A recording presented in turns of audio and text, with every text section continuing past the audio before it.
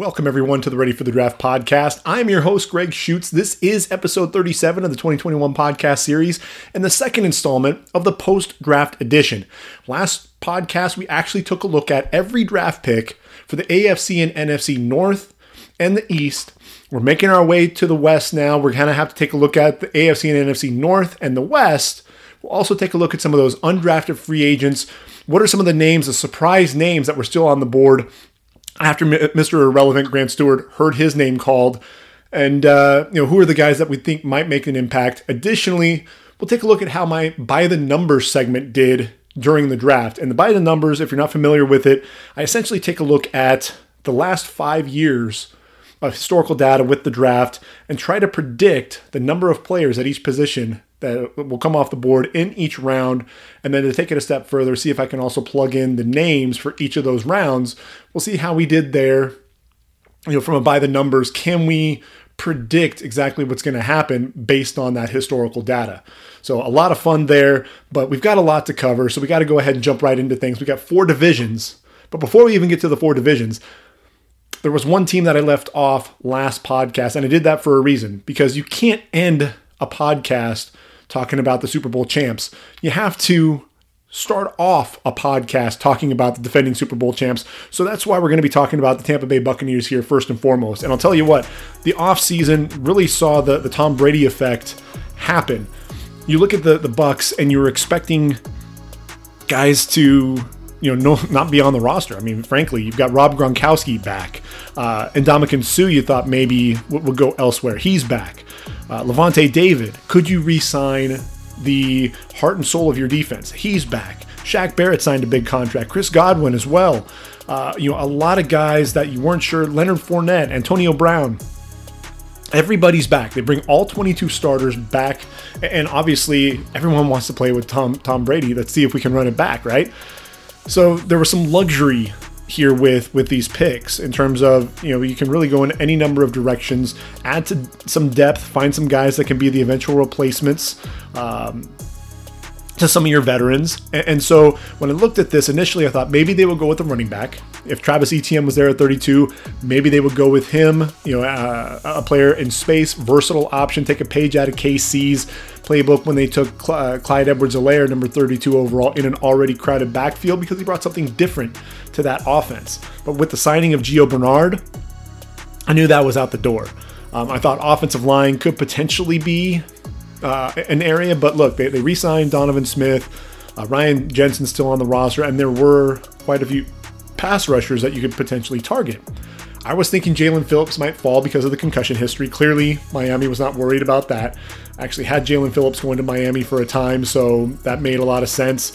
I thought maybe Azeez Ojulari could go to Tampa. I actually had Joe Tryon going here at one point, so this pick makes perfect sense to me. A guy, 8 sacks in 2019 as a sophomore, 12.5 tackles for loss, heavy-handed guy, has some good speed coming off the edge, but the speed to power is really what you see. A lot of really nice bull rushes coming off the edge. Still needs to work on his run defense, gets outflanked quite a bit, out of position at times, so he'll be a situational pass rusher, but he's got 2 guys that he can learn from in Barrett and then Jason Pierre-Paul. And look, Jason Pierre-Paul, he's 32 years of age, still putting up, I think it was 8 sacks this past season, 8 or 9 sacks, and a guy who just, he's a physical freak.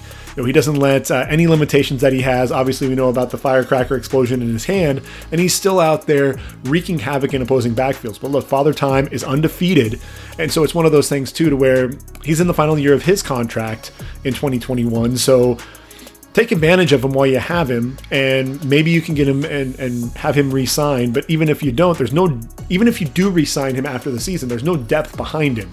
So you bring in Joe Tryon to pair up with JPP opposite Shaq Barrett. I love the pick.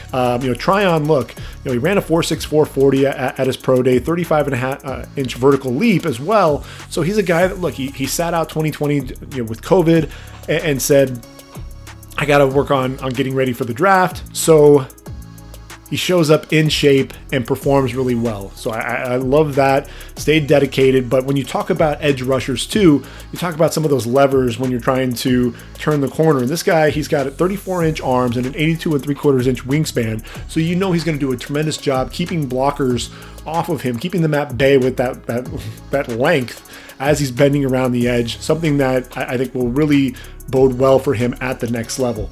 So then you look at round 2, and I thought that this was going to be an offensive lineman. They did go offensive line in round 3, but at some point you got to look for Tom Brady's eventual replacement.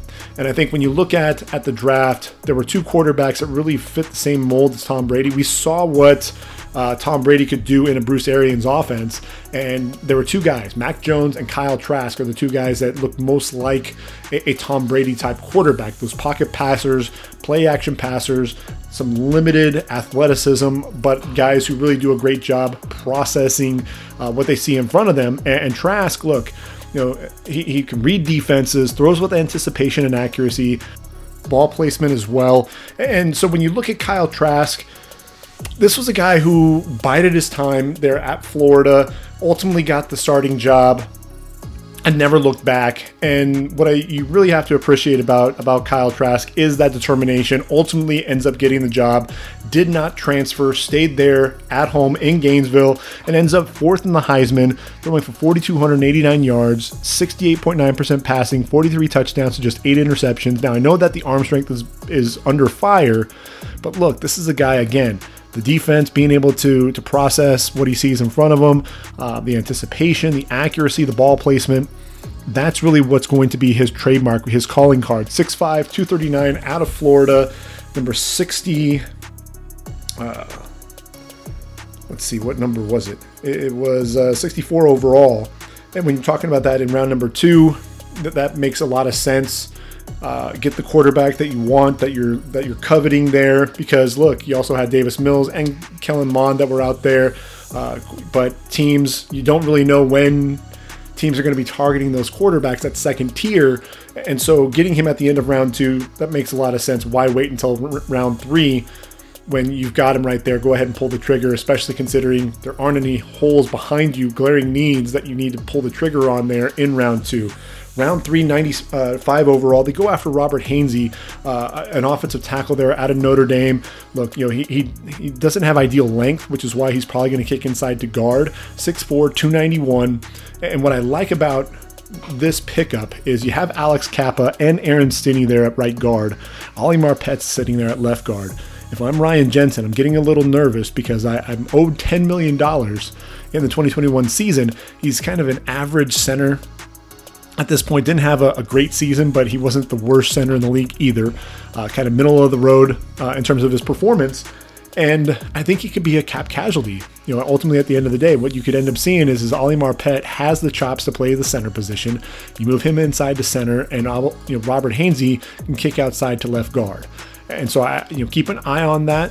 I think that's a possibility. And even if not, I think that's something that could happen at the end of the 2021 season going into 2022. Robert Hainsey is a guy, can generate a lot of movement. I like him inside at guard. I think he can be a starter at the next level. So I think that was really a nice pick there for Tampa as well. Round 4, I did expect them to go after a receiver at some point. They needed to get another guy there kind of in the slot.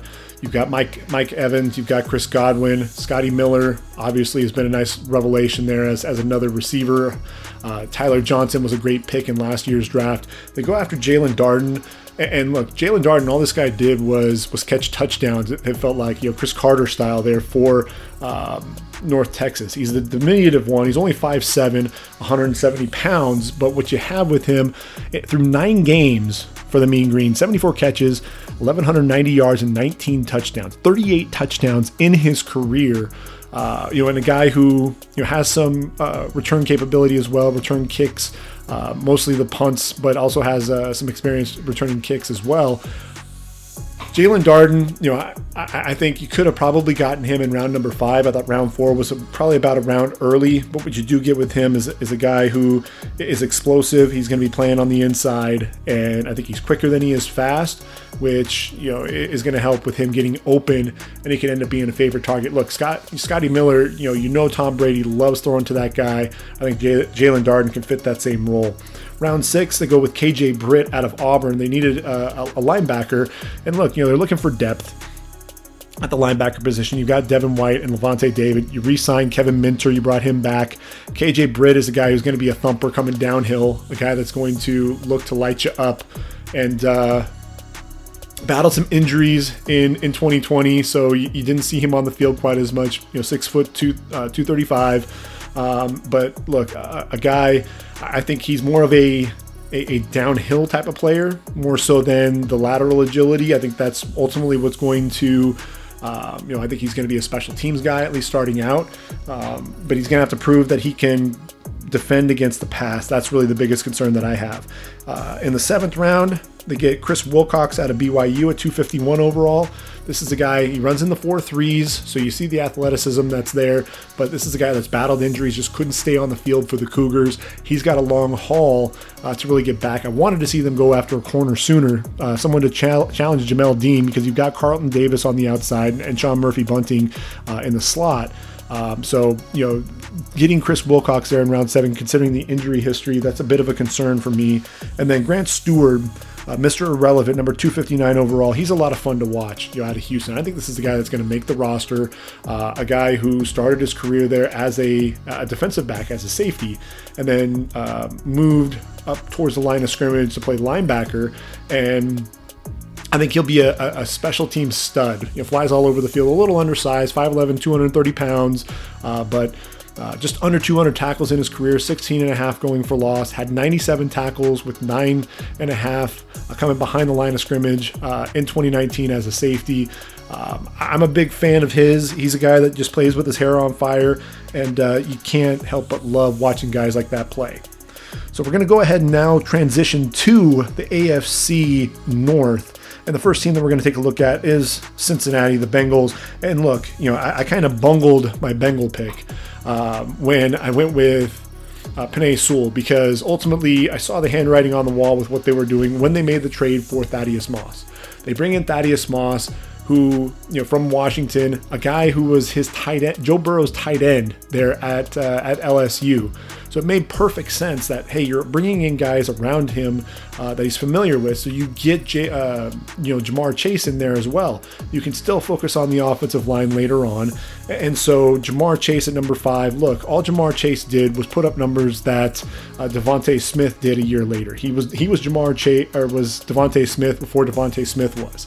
He's 6 foot, 206, 84 catches, 1,780 yards, which is 21.2 yards per reception, and 20 touchdowns in 2019 as a sophomore, 19-year-old sophomore. And look, he plays bigger than his size. He's going to be physical. He's going to bully you, and he's a load to bring down after the catch. And look, he was in a receiving core with Justin Jefferson and was putting up numbers like that. He'll instantly come in there, and the Bengals, look, what you're doing now is you're really building a nice group around Joe Burrow, because you've got Chase, you've got Boyd, T. Higgins, Auden Tate is out there as well. So you like the receiving core there. I would have liked to have seen them attack the tight end position here in the draft. They didn't do that. In round 2, this was kind of a questionable pick for me, because I think there were other guys out there that they could have gotten at the tackle position. I think this is really more for the guard spot. And really, when you look at it, you've got Jonah Williams at left tackle. You brought in Riley Reif, and the interior of that line, there's more question marks than anything else. And so Jackson Carman's a guy that I think is ultimately going to be playing inside at guard. That's really where he's going to be. He's got those shorter arms, 32, I think, and 3/4 inch arms. But he has an 82-inch wingspan, which just means the dude's wide as heck. But when I look at it, they still had Samuel Cosme, Dylan Radins, Jalen Mayfield, Brady Christensen, all there on the board that they could have gone with, and I would have been fine with any of those guys. Ultimately, I think what they're looking at is Riley Reiff is going to be the guy there at right tackle. Jackson Carman's going to battle Michael Jordan to be the left guard opposite Quentin Spain. I think that's ultimately what they were targeting Jackson Carman for. He's 6'5", 317. He's incredibly physical at the point of attack, can be a road grader. So I don't hate the pick, but I really think you could have gotten him in round number 3. In round 3, they got a great pick, in my opinion, in Joseph Osai. Now, with Osai, this is a guy who started his career as a linebacker, put his hand in the dirt his final season there at Texas, and all the guy did was just wreak havoc. He had 15.5 tackles for loss and 5.5 sacks, but that really didn't showcase just how often he was in opposing backfields. This was a guy who played with a nonstop motor. The effort was unreal. A guy that can bend pretty well and has nice power to go along with his speed. You'd like to see him time up coming off the line a little bit better. A lot of times he kind of slowed up and wasn't always that guy coming off the edge. But look, very explosive, 41.5-inch vertical leap, 10-foot, 11-inch broad jump. The hand usage you really like because he'll stab with that inside hand and then club with the outside to soften that edge before flattening out and getting to the quarterback. I think this is a steal. I think when you look at Cincy's pass rush, 17 sacks isn't going to cut it. That's pathetic. And then you lose Carl Lawson. You bring in Trey Fredrickson, and he was a double-digit sack guy there for the Saints, 13.5 sacks, but he's playing opposite Cam Jordan. He needs to get a guy in there that's going to help him with that pass rush. He's got Sam Hubbard there. Joseph Osai makes a lot of sense. Then what they do in round 4, you got to continue to build on that pass rush. They go after Cam Sample in round 4, and what you have in Cam Sample is a bigger defensive lineman. He's also pretty athletic, but a guy who's just going to be, he's big, he's physical. I thought that his performance there at the Senior Bowl could have potentially propelled him into day 2. I had him as a late day 2 pick. Ends up going to them off the board at pick number 111 in round number 4. But Sample, 6'2", 274. Finished his career with the Green Wave, 20.5 tackles for loss, 10.5 sacks, 7 pass breakups. Really, finished strong there in his final year with Tulane. 5.5 sacks in 2020. Runs a 4.79 40, 37-inch vertical leap. So you see that explosiveness as well for a guy his size. So I like what they were doing there. They're second of 3 fourth-round picks. They wind up targeting a nose tackle. So you wonder what's going to happen with DJ Reader. But look, Tyler Shelvin is a mammoth of a man. He's 6'4", 336 pounds, a dude that, you're not going to be able to move off the spot. I'm sorry, he's probably about 350, 346 to be exact. But with Tyler Shelvin, this is a guy, you worry about the conditioning. So he might be more of a 2-down guy, but this is he takes up a ton of space. That's going to allow guys behind him to make a lot of plays. You've got Logan Wilson, Jermaine Pratt, Akeem Davis-Gaither. These athletic linebackers are going to be playing behind him. Also help with Trey Hendrickson, Sam Hubbard and company up front. I still think DJ Reader is going to be your starter, but getting a big dude like Tyler Shelvin there on the interior of that D-line, I do like that. You have him there with Ogunjobi, Reader, Mike Daniels. They're starting to build themselves a nice interior defensive line. And then that last pick, 139 overall in the 4th round, Deontay Smith. He's going to be the backup to Riley Reiff, and there are a lot of skills that you like about this guy. He played under 300, 287, and he shows up at his pro day weighing in at 305, a guy who has really nice movement skills, good feet, a guy that once he locks on, he's going to block you to the whistle, he's going to clear you out. I think he's raw, a little rough around the edges, but I think he has the ability there. You see the traits, and a guy that can learn from Riley Reiff and potentially be in a position to take over there when it's all said and done. Round 5, they go with the kicker. I know that Austin Seibert is a guy that needs to be pushed, and especially with the way that his career ended in Cleveland. But Evan McPherson, they're out of Florida, I think was one of the best, if not the best kicker. I think Jose Borregales is really the guy that I thought was going to be the first kicker off the board. But Evan McPherson, a model of consistency, 17 of 19 with his field goals in each of his first 2 years there with Florida, 17 to 22 in his final year, but that's 85% field goal percentage. Missed just one extra point out of 150 total tries. So I think he'll come in there and challenge Austin Seibert. But look, you probably could have gotten him either late round 6 or round 7. But they did get a steal in round 6 in Trey Hill, the center out of Georgia. I think with Trey Hill, what you're looking at is he could end up supplanting, Trey Hopkins there on the interior. Billy Price is already, his fifth-year option's already been declined. So I think Trey Hill probably going to end up being the backup center. But I would predict that Trey Hill by the end of the season will be the starting center there for Cincinnati. Round 6, they get Chris Evans out of Michigan. Power back, a guy that just couldn't stay healthy there at Michigan. But he's going to challenge Samaje Perine for that bigger back role. You've got Joe Mixon, who's going to be your bell cow. Travion Williams is kind of a change of pace guy. So Evans, I think, will be competing with Samaje Perine to be that bigger back. But he's got a long haul. He's got to have to show that he can stay healthy and be out on the field to be productive, game in and game out. And then in round 7, one of my favorite players in this entire draft, Wyatt Hubert out of K-State. And this was a guy, look, when you're watching the gray and the purple there for Kansas State, the Wildcats, there was one guy with those flowing locks underneath that helmet, 6'3", 258, playing with his hair on fire, and he was just a guy that was a lot of fun to watch. Reminded me of Chase Winovich, watching him there at Michigan, just so explosive coming off the edge. This is a guy, 33 tackles for loss, 20 sacks. Just a guy who has a nonstop motor, always going to give you 110%, tremendous effort. And a guy like he can bend the edge a little bit, has some good power, uses his hands pretty well. I think he's a guy who could end up making the roster because, look, they were so terrible with their pass rush. I think you've got Sam Hubbard, you've got Hendrickson, you've got Osai and Sample. After that, Hubert's going to be competing with Khalid Kareem, Renell Wren, Amani Bledsoe. So I think at the end of the day, depending on how many edge rushers they want to keep, he could be competing with Khalid Kareem to be the number 5 pass rusher, or he could end up making the roster if they go with 6. If nothing else, I think he's a guy that they could stash away on their practice squad, and a guy that can end up developing there. So we're going to then transition to Cleveland, and I know Cleveland, they had 2 picks after Pittsburgh at number 24 overall, but we're going to go ahead and go Cleveland.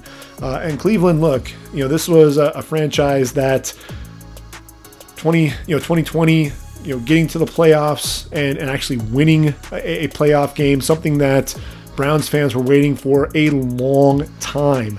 When you think about it, the 11 wins, that was the first double-digit win total since 2007, first playoff burst since 2002, and then Kevin Stefanski did what 11 head coaches couldn't do before him, win a playoff game. That was their first win since Bill Belichick led the Browns to win over his future team, the New England Patriots, back in 1994. And Cleveland, there's a lot that they've been building on. I mean, you look at the team offensively, the power running game, the complementary passing game with Baker Mayfield, who's really kind of resurrected that career of his, which was on the downward slope, with Kevin Stefanski. And then the defense, they just continue to get better defensively. I wanted to see them go linebacker and get an upgrade over Sione Takitaki, but when you've got Zaven Collins and Jamin Davis off the board, ultimately they had to go with the corner, which made a lot of sense. You look at Denzel Ward and Greedy Williams, both battling injuries, couldn't stay on the field. And if you want to compete with the likes of KC and Buffalo, you need to have a lot of dudes there on the back end of your defense in that secondary. And if all those guys stay healthy, then you figure you've got Denzel Ward, Greg Newsome, who I think could end up supplanting Greedy as the starting corner there. And then Troy Hill, is a nice nickel addition. MJ Stewart's going to provide some nice depth as well. So they're getting better on the back end of that defense, and that's really to compete with a lot of those teams in in the AFC, especially when they get into the playoffs, because this is a team that I think is built for the playoffs, built for that long haul. And when you look at a guy like Greg Newsome II, a guy who has tremendous ball skills, I think that's one of the things that you obviously see. 21 passes defended in his 3 years there at Northwestern. He's 6'1", 190, so he's got a lot. He's got good size. Runs a 4.38 40-inch vertical leap, so definitely athletic. But what I really like about him is his ability to play both man and in zone. In zone, he does a tremendous job reading the quarterback's eyes, no wasted movement, breaks quickly on the football, knows what to do when he arrives there. And then in man coverage, he doesn't commit, too soon. He's going to turn with that receiver, fluid hips, and then, he locates the football early, and that look and lean down the sideline takes away a lot of that separation by the receiver. Great technique. I really like Greg Newsome, and so I love the pick going to Cleveland. Round 2, the steal of the draft, in my opinion. This was actually a pick that I had at one point going to the Browns, and I'm just blown away that he was available there at pick number 53, and that's Jeremiah Owusu-Koramoah. Koramoah, he's 6'1", 221, but he's that new age linebacker, a guy who's just so versatile, a guy that can line up anywhere on that defense just about. If you want him to rush the passer off the edge, he can do that. He can shoot gaps coming downhill. He can play sideline to sideline. He can play in the opposing backfields. He can also line up in the slot, take on receivers, take on running backs and tight ends. That sideline to sideline ability. He's a guy that I think is going to supplant Jacob Phillips as that will linebacker, and he's just going to be tremendously versatile for that defense. So I really, really like that pick. Moving on from there, in round 3, they needed another vertical threat. And when you look at the receiving core, you've got Jarvis Landry, you've got OBJ, Rashard Higgins, Donovan Peoples-Jones, a lot of nice receivers, but nobody who can really take the top off of a defense, right? And that's something that I think was lacking. You wanted to see them go after a receiver, and I actually had this pick called and nailed it. Anthony Schwartz out of Auburn, 6 foot, 179, ran a 10.07, 100 meters in high school, a guy that can get vertical in a hurry, was used as a gadget player, a guy that lined up in the backfield, a lot of pop passes, things like that. But even though he's developing as a wideout, got a chance to really shine at the position in 2020, made the most of it, eclipsed the 100-yard mark twice in the middle of the season, 7 receptions for 207 yards, which was an average of nearly 30 yards per reception, and 2 touchdowns against LSU and Tennessee. That proved that he could be a wideout at the next level. I really like Schwartz and the fit that he'll provide there with the Browns. Round 4, you go with the offensive line, and so I really like how Cleveland is building their draft here. They go offensive line, they get some depth on that line up front. James Hudson, a guy out of Cincinnati, good size at 6'5" and over 300 pounds. Converted defensive tackle. Has some good movement skills. Light on his feet. Really powerful. I think he's a better run blocker right now than he is a pass protector. Needs to work on his technique a little bit, but a guy that could absolutely be that swing tackle for them. Could possibly even kick inside to guard if you really want him to start mauling some guys, and I think he has the ability to do that. Tommy Togiai makes a lot of sense too at the defensive tackle position. He's going to be a role player there. You've got Jordan Elliott and Andrew Billings. Togiai is not a guy that's going to be flashing in any one area. He's kind of a blue-collar type of guy, but a guy that's going to come in and just get the job done. He's solid in a lot of areas, and so you like to have those guys on your football team. Midday 3, they go defense again. Tony Fields out of West Virginia. This is a guy who started his career at Arizona, 3 years there, and then moves on as a grad transfer. And you look at this linebacking core, it's interesting because you've got Taki and you've got Malcolm Smith there at the Sam, Anthony Walker, Mac Wilson there at the Mike, Owusu-Koramoah and Jacob Phillips at the Will, and then Tony Fields kind of sitting there. He's kind of feels almost like the odd man out, but a guy who I think can end up being a nice special teams player. I think that's really where he's going to make his money with this team. If he wants to make the roster, he's going to have to be a special teams ace. And look, what I like about him is he's a volume tackler. This is a guy, 375 tackles in his career with Arizona and West Virginia, 21 tackles for loss, 9.5 sacks, had 3 interceptions and 6 pass breakups. So a guy that can fill up the stat sheet. He's an intelligent player.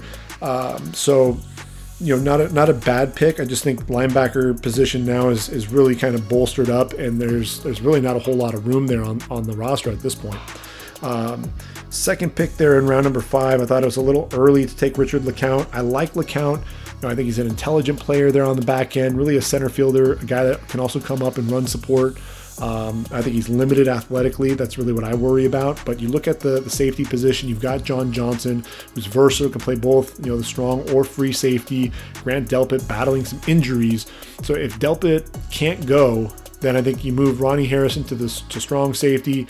John Johnson becomes the free, and then Richard LeCounte can end up being that third safety, although he's going to have to beat out Sheldrick Webwine to be that number 4 safety on the roster. That's really what you're going to have to watch there. But you do get an intelligent football player, and that's really what I think you're looking at when you look at these high character guys. JOK, Tommy Togiai, Tony Fields, Richard LeCounte, high character guys, veterans on the defensive side of the football. So I really like what they did there. And then round 6, a potential steal with Demetric Felton.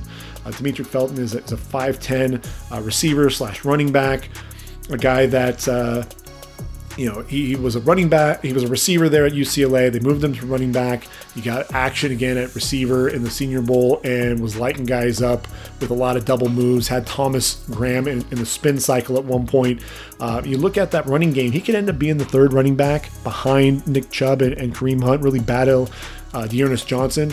But then when you're talking about slot receivers and things like that, he could end up, fitting right in there. Look, they didn't really have a guy that can do what Demetric Felton can do in terms of that suddenness coming off the line and some of that route running ability. You put him in there, he could be that 6th receiver, be that 3rd running back, offer a little bit in the return game as well. So nice pickup overall there. I think he's a guy that can absolutely make the roster. He and Anthony Schwartz really round out that receiver core. So that's Cleveland, which is then going to take us on to Pittsburgh. And Pittsburgh, look, the Steelers, this was kind of the worst kept secret was Pittsburgh wanting Najee Harris.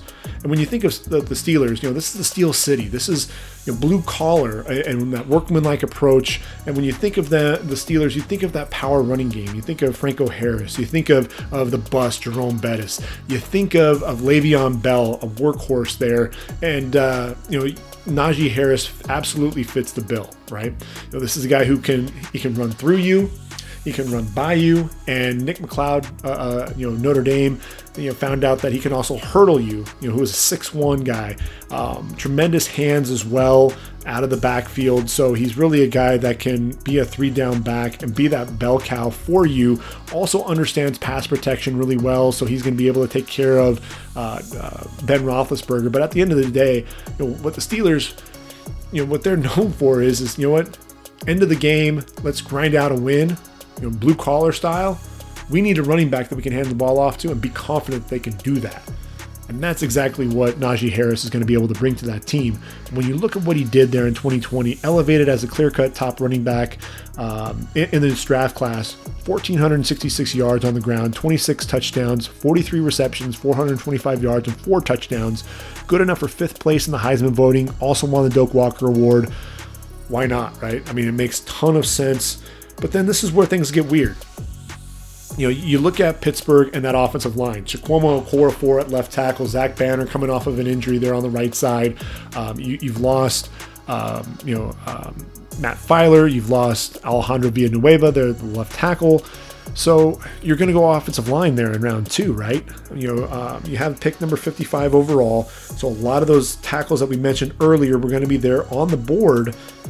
But they decided to go tight end. They've got Eric Ebron, and I know Ebron dropped a ton of passes. So, you get Pat Freiermuth, and I like Freiermuth. I think this is the guy, they call him Baby Gronk for a reason. There are some people that say that he can't block. I thought that he was actually one of the better inline blockers in this draft. 6'5", 251, 92 catches in his 3 seasons there at Penn State, over 1,100 yards, 16 touchdowns. This is a guy that's going to stretch the seam. He'll be a nice weapon there for Big Ben. I just wanted to see them address the offensive line sooner. They waited until round 3, and they still don't go tackle. They do go with Kendrick Green out of Illinois. The center, he was a guard there for the Fighting Illini. He's going to kick inside and be a center there because you look at it, BJ Finney's not going to be the answer. Neither is JC Hassenauer. And you've got Kevin Dotson and David DeCastro who look like they're going to be their guards. So Kendrick Green is going to battle for that pivot. And what you like about Kendrick Green is he's a converted defensive tackle, a guy that I think is really going to see a lot of action there. He's big, he's physical, so you'd absolutely love to see that. And a guy that I think, like I said, I think he fits what Pittsburgh's going to want to do up front. I think that's really what what his signing kind of tells you. And that versatility, his ability to play multiple positions, but he bends well, generates a ton of movement in the running game, can climb to the second level, under control, looking for someone to bury. So plays like David DeCastro a little bit in that way. Round 4, Dan Moore out of Texas A&M. They go Texas A&M with 2 picks there in round 4. First was Dan Moore, Jr. Look, he was one of the leaders of the Maroon Goons, arguably the best offensive line. But Dan Moore, I probably had him going round 5 or round 6. I thought it was a little early for him, especially when you could have had all those other tackles that we mentioned early in the draft. Dan Moore, 6'5", 315. To me, he feels more like a swing tackle than anything else. You've got Buddy Johnson there in round 4, and I thought it was a little early to pull the trigger on Buddy Johnson as well. But what you do have is a veteran presence there at the linebacker position, a guy that has some nice range. Look, he's 6'2", 240 pounds, 200 tackles in his career, 23.5 going for loss, 5.5 sacks, had 4 pass breakups, 3 forced fumbles, took a fumble recovery back for a touchdown, was one of the leaders there up front for the Aggies. And you look at that linebacker position, you've got Devin Bush. They brought back Vince Williams. They need some athleticism there. So Buddy Johnson's going to compete with guys like Ulysses Gilbert, Marcus Allen, Robert Spillane to be that third linebacker there along the inside of that defense. In round 5, curious pick. They took Isaiah Loudermilk out of Wisconsin, pick number 156 overall, 6'7", 290-ish. He's actually dropped his weight down to 273. But the issue with Loudermilk for me was I never saw the production match the potential. So I thought that there was a chance he might not even get drafted. And when you look at his stat line, 62 total tackles, 12 tackles for loss, 8 sacks. So when he was in the game, he could be productive. 8 pass breakups as well. But, again, you worry about some of the injury concerns too. Just 31 total games played in 4 seasons there with Wisconsin. So you worry about that. I thought that was a little too soon to go with Isaiah Loudermilk, especially when you look at that line. They've got Cam Hayward, they've got Stephon Tuitt, Chris Wormley's there on that line, but there is a need there. I just thought there could have possibly been some other guys that they could have selected there at that defensive end position. And if we look at that role, if I can get to it here, when I scroll down and we take a look at Pittsburgh, Loudermilk there at D tackle. So Davion Nixon was the guy that ended up going to the Panthers later on. Just a couple of picks later. Marlon Tuipulotu, they're out of USC. And really they could have possibly even traded up and gone after a guy like Taquan Graham. I would have liked that a little bit better. If you were going to target Isaiah Loudermilk, you probably could have had him in round 6, possibly even round 7. So I thought that was a bit of a reach. But then we get back to the picks, and in round 6, this was a guy who I thought the Steelers were definitely going to be targeting, and that's Quincy Roche out of Miami by way of Temple. 30.5 sacks in his career. This guy is going to be a situational edge rusher. You've got TJ Watt, you've got Alex Highsmith, who are the starters there off the edge. They don't have any depth at that outside linebacker position, and I think Quincy Roche is going to offer some of that pass rush ability. He's not going to play with his hand in the dirt. He has to play in space coming off the edge, so 34 outside linebacker makes a lot of sense. Trey Norwood in round 7, 245 overall. This is a guy, he's not going to push really move the needle here. I thought they could have gone after a corner sooner. You've got Joe Hayden on one side. Justin Lane got in trouble with the law. Cameron Sutton is back as the nickel. you needed another guy, and I thought they just waited too long to go after Trey Norwood. And look, Norwood was a guy who, he had an up and down career there at OU. A guy who I think is going to be a special teams guy on this roster more than anything else. He has decent size, 6 foot, 192. I think really what did it for them was the 5 interceptions in 2020, 14 total pass breakups in his career, has some versatility because he can also play safety. But again, I thought they should have gone corner sooner. And then 254 overall, my favorite punter, the Ray Guy Award winner. You get Presley Harvin III. I think he's going to end up beating out Jordan Berry as the starting punter. This is a dude that shoots moonbeams. I mean, he can absolutely crush the football. He's a lot of fun to watch at that as the punter. So I really like that pick there at the end of the draft. So they saw a potential need there. So I'm not going to hate on them for taking a punter in round number 7, especially because I think he can play that field position game with a lot of those bombs just crushing football. So I'm okay with that pick overall. Which takes us to Baltimore, the Ravens. And look, the Ravens ended up with 2 first-round picks. And why does that really matter? Why is that key? Well, really what you're looking at with this team is they needed to address that offensive line. They traded away Orlando Brown, who ultimately said, I'm a left tackle after filling in for Ronnie Stanley. He goes to the Chiefs, so you get the Chiefs' 31st overall pick, and they already knew in their back pocket that they were going to be signing Alejandro Villanueva to take over that right tackle position. So, ESPN had already reported that, and that was going to happen. So we knew that they weren't going to address the offensive line, but you needed a receiver, you needed to address the pass rush, and that's exactly what they did. And I like the first pick, especially with Rashad Bateman. You've got Sammy Watkins, but look, you had the worst passing attack in the league a season ago. Marquise Brown, Hollywood Brown is your showcase. He's the number 1 guy. You bring in Sammy Watkins, like I said, to kind of be that number 2 receiver. And they ended up getting 2 receivers in this draft that I think are going to end up being favorite targets of Lamar Jackson, take some pressure off of Hollywood Brown and Mark Andrews, the 2 Oklahoma Sooners on that roster. And what you have with Rashad Bateman is a potential playmaker in the former Golden Gopher. This is a guy who was the Big Ten wide receiver of the year in 2019, and a guy who, 60 receptions, 1,289 yards, average 20.3 yards per catch and 11 touchdowns. This is a guy who he wins off the line of scrimmage. Crisp route running to gain separation, tremendous fighting through contact, can attack the football in the air, but really what you see is a lot of the slants. This guy was a savant when it came to running slants, being able to get open off the line. But then after that, he had that quick acceleration, lateral agility to avoid defenders and run away from them. But then because he was able to run those slants so well, you saw a lot of sluggers, you saw a lot of double moves, and just really excelled in that way as well. And then a lot of people were worrying about his top end speed. Well, what does he do? He goes out and runs a sub 4.40 at the Exos Combine. 6'2", 210. Love the pick, and I know that Lamar Jackson did as well. The second pick in round 1, they go with Odafe Owe. You might have known him as Jason Owe there at Penn State.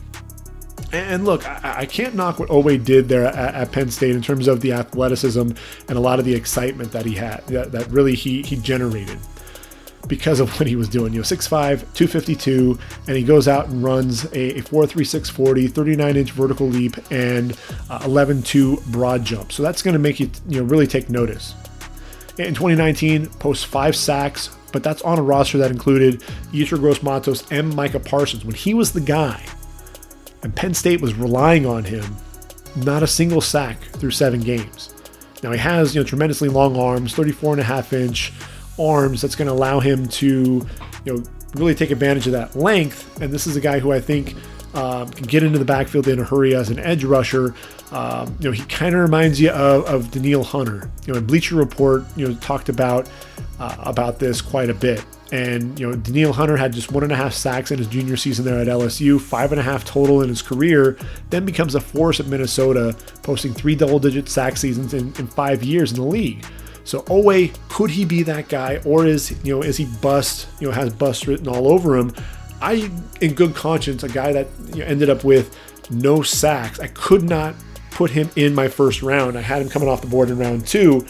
We'll see if Baltimore can ultimately coach him up and get the most out of him, because look, the pass rush really took a hit when you lose both Yannick Ngakoue and Matt Judon. Matt Judon led the team in sacks with 6. And that's the lowest total since 2015 when Elvis Dumerville led the team in sacks with 6. And they needed to get somebody with their pass rush. Pernell McPhee and Tyus Bowser, they're nice pieces there, but they needed another guy that could help with that pass rush. In round 3, they address that offensive line. They get Ben Cleveland. Ben Cleveland's a big dude. He's really athletic as well. A lot more athletic than I really was giving him credit for. A guy that just kind of lived on that offensive line there at Georgia. Played in 52 games, started over half of them. And a guy, for me, I'm a huge fan of. 6'4", 314, ran a 4.85 40 at his pro day, which is tremendous for his size. Really strong and powerful at the point of attack. And I look at that left guard position. I think that's ultimately where he's going to go. And look, Bradley Bozeman, he's going to move back to his natural position. That natural position is at center. That's what he played at Alabama. And so I think this is a pick where Cleveland, you're going to see him provide some power there, and you get him opposite Kevin Zeitler.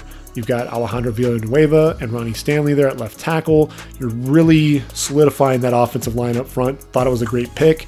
You've got some athleticism there in Brandon Stevens there, the corner from UCLA. He was a former running back, moves to SMU. 10 pass breakups this past season. A guy who I think is still developing, but when you look at that corner position, you got Marcus Peters, you've got Marlon Humphrey. This is a guy who can end up, Jimmy Smith is starting to get a little old in the tooth. So it's interesting to see, will he play safety? Will he play corner? It'll be interesting, but I think he provides some nice depth. Round 4 is where you get Tylan Wallace, one of my favorite players in this draft. A guy who I thought had the potential to end up coming off the board in round 2. You get him in round 4, so that's a tremendous value in my opinion. Ultimately, I think I had him coming off the board in round number 3. And what you have there is a guy, he's 6 foot 190. Breakout sophomore season, 86 catches, over 1,400 yards, 12 touchdowns, Biletnikoff Award finalist, and then plays 9 games, 903 yards as a junior, looking to have a big season there, and then an ACL injury cuts the season short. Battled injuries in 2020, still ended up with 922 yards, plays bigger than his size, enjoys the physicality on the outside, creates late separation, adjusting well to the ball, attacking it in the air. Ran a sub 4.4 40 at his pro day, which shows, hey, he's back and he's ready and means business. Fully healthy now.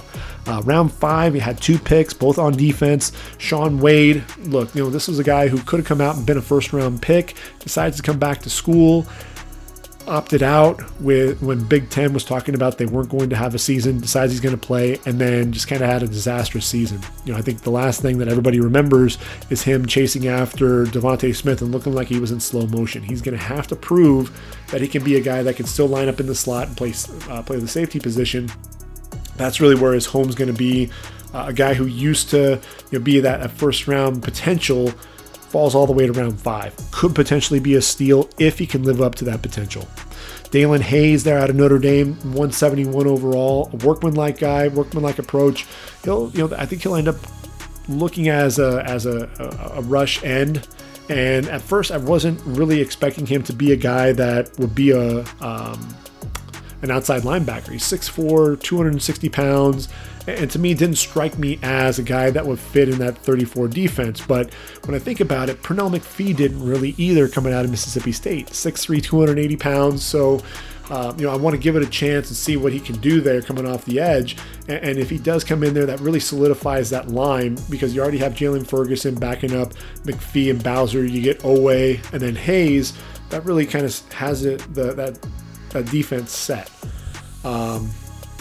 And then the last pick in round 5, you have to love Ben Mason out of Michigan. This is the fullback, a guy. If you love that fullback position, a guy that's just going to light people up, follow Ben Mason to daylight. But he has decent hands. He's a guy that can run the football a little bit. I think Baltimore is going to fall in love with Ben Mason because look, Baltimore's had their share of really solid fullbacks. Ben Mason's going to be the next one, so be on the lookout for him. Again, a lot of fun to watch for sure. Which is then going to take us to the NFC North. And when we talk about the NFC North, really the first team that we have to talk about are the Detroit Lions. Now look, the Detroit Lions, there was some talk that maybe they were going to go after a quarterback with Jared Goff sitting there, but I think you give Jared Goff a year in the system, see what he can do, and then decide, if ultimately you're going to move on from Jared Goff. There's some other quarterbacks there that we'll be talking about in the 2022 draft. I think not going quarterback made sense for Detroit. Really what you're looking at, I thought they were going to go receiver, and the fact that they didn't go receiver, really until round number 4 was a huge surprise. You look at it, they've got Brashad Perriman and Tyrell Williams that you brought in, but you lost Kenny Golladay, you lost Marvin Jones, you lost Danny Amendola, Mohamed Sanu. So you're really rebuilding that receiving core, and to wait that long, was a huge shock to me. But at the same time, I at one point I actually had Penei Sewell going to Detroit, and it makes a lot of sense. You play him there at right tackle. Halapoulivaati Vaitai likely going to kick inside to guard. So you needed that right tackle. Penei Sewell makes a lot of sense. This is a dude who was the Outland Trophy award winner at 19 years of age in 2019. Makes a lot of sense there. The interior of that line, they needed to get better up front. And I think that's one of the things that, it was painfully obvious there with Detroit was, the interior of that line, they couldn't put pressure on the quarterback either. So that was one part of the problem, but the 26th in the league in sacks, 28th in the league against the run, and Danny Shelton, he was gone, and same with Nick Williams. Although they did bring Nick Williams back, you trade for Michael Brockers, but you needed another D tackle. They go with Levi Onwuzurike, and this is a guy who I think, high football IQ, a guy that definitely is going to move the needle there for them. And look, Onwuzurike, some people were talking about him possibly as a first rounder. They get him at number 41 overall, and a guy has a high football IQ. Does a great, tremendous punch off the ball, great job controlling his man, will bench press him to get off the block, and can be devastating when he arrives at the football. If he can keep that pad level low, he can be very explosive. When he stands up, he's real easy to block. 6'3", 294 out of Washington. That's going to help shore up the interior of that defense. And then Aleem McNeil, they get him in round number 3. I actually had him penciled in going to the Lions at one point before I changed things up a little bit with my mock draft. But Aleem McNeil, 6'3", 320 pounds. And look, he's not only stout against the run, but he can also rush the passer. 10 sacks in just 3 seasons with the NC State Wolfpack. Most impressive play came against Virginia. Saw as many as 3 blockers in his face. Kept his eyes on the quarterback, though. Got in the throwing lane, tipped the ball to himself, returned the ball 18 yards for a score. Athletic as heck. You play him next to Michael Brockers. And so you've got 3 guys there on that defensive line that can really plug the interior of that line. Round 3, they go corner. And look, they have Jeff Okudah on one side, Amani Oruwariye on the opposite side. They needed a number 3 corner, and they get that with Ifeatu Melifonwu. His brother Obi was a second-round pick coming out of UConn. And Melifonwu, he's got a ton of length, but and he's 6'3", 213 pounds. But when you think about him, he is actually pretty fluid, and you don't see a ton of wasted movement with him. So I think that's really good value there in round 3, especially you're going to go up against the likes of Aaron Rodgers twice a year. You need to have some size there at that cornerback position. So I like the pick there. 2 picks in round 4 that I love, absolutely love. And Amon-Ra St. Brown, they waited until round 4 to get a receiver. I actually had Amon-Ra coming to them as a really the second receiver option for them, thinking that they were going to get one of the big 3 receivers, either Chase, Devontae Smith, or Jalen Waddle. in round one. But when you have an Amon-Ra St. Brown, a guy who was a 1,000-yard receiver as a sophomore in 2019, led the Pac-12 in receptions with 41 in 2020, a guy who was tremendously reliable for Kedon Slovis, a guy that just knew how to get open, tremendous route runner, very sudden as a receiver, very intelligent. This is a guy who speaks 5 languages, and what you loved was he'd find the void in the defense, a guy that would come back to his quarterback, always made sure that he was in a position to make a play on the football. Love the pick. Derek Barnes out of Purdue, inside linebacker. When you look at that linebacker position, you knew that they needed to do something. You've got Jamie Collins as your Sam. Jelani Tavai in the middle really hasn't done a whole lot to impress since being taken in the second round a couple of years ago.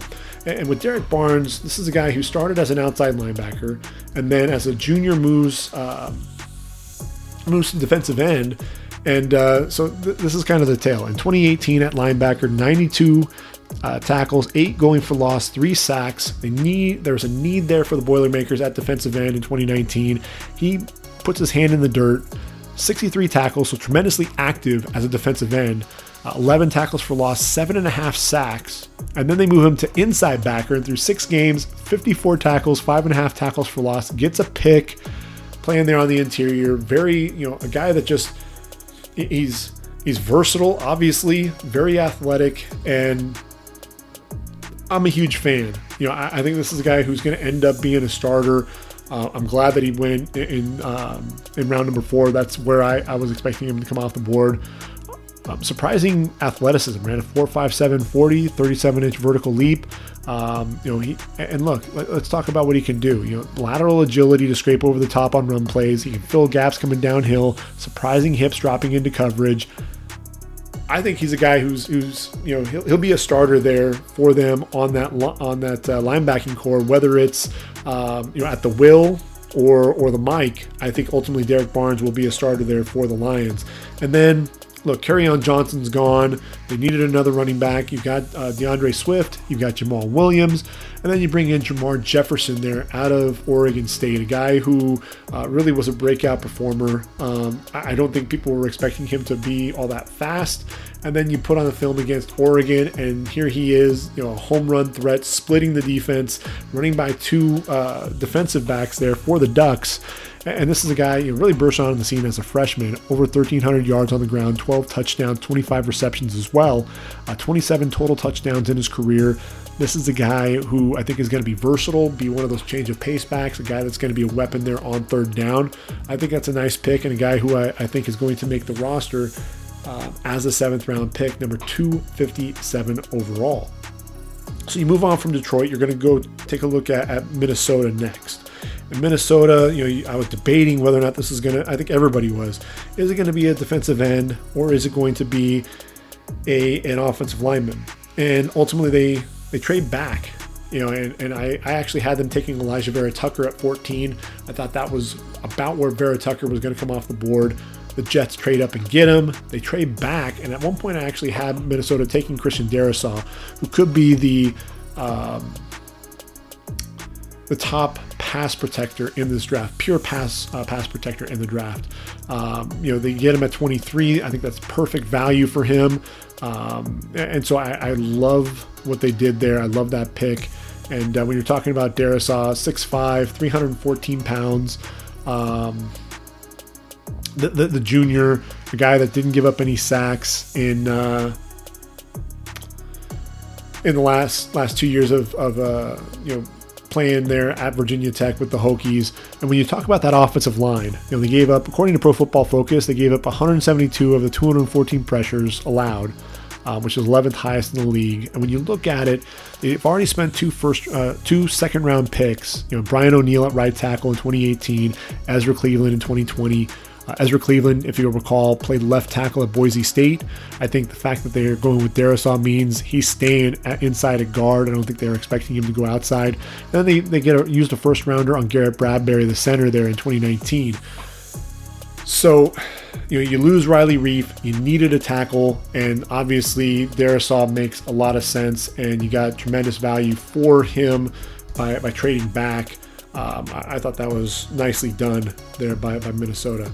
In round number 3, because they didn't have a pick in round 2, they go after Kellen Mond. And look, this is a team that had 11 draft picks. And when you look at this draft, there were a few reaches, but they also hit as well. I thought Kellen Mond in round 3, you needed another quarterback, on the roster, and a guy that could potentially take over for Kirk Cousins. And Kellen Mond, what you have here with Kellen is a guy who is tremendously, he's tremendously experienced. He's also very athletic as well. He's a dual threat guy. And when we talk about him, he's a 4-year starter, 31-13 record. And look, he's a career record holder in total offense, passing yards, passing touchdowns, completions, and attempts for the Aggies. And, 1,609 career yards on the ground and 22 touchdowns. A guy who's a 59% career passer, but he improved in his completion percentage every year over year, 63.6%. Cut down on his mistakes with just 3 of his 27 career interceptions coming in his senior season.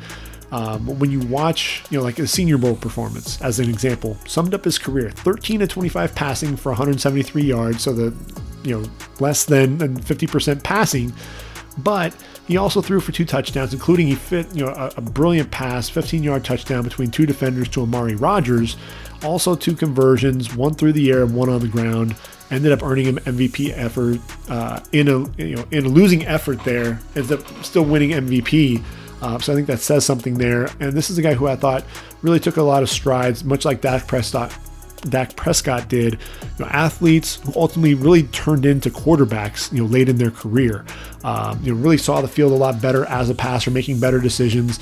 He still has a lot of head scratching, decisions though. So that's the thing that you're going to have to work with him, is to just cut down on all these mistakes, and be a consistent passer. And if you do that, he can end up being the surprise of this draft at that quarterback position. Staying in round 3, you get Chaz Surratt, a guy who I think is versatile enough to either play inside or outside, challenge Ryan Connolly for the will spot, could potentially, he's going to back up Eric Kendricks. If Kendricks has any injury issues or anything like that, then Chaz Surratt could step in there. So I think, Surratt is very versatile in that respect. Look, this is a guy, he was a quarterback at UNC. And moves to inside linebacker after his sophomore season. 206 tackles, 22 and a half going for loss, 22 and a half sacks, 2 interceptions, 5 pass breakups, and a pair of forced fumbles in 2 seasons in Chapel Hill. He's a guy who I think is still just scratching the surface on how good he could be. He plays so fast because he was a former quarterback. He sees the plays, diagnoses them in a hurry, flows to the football, makes a play, times his blitz as well, does a good job reading the quarterback when dropping into coverage.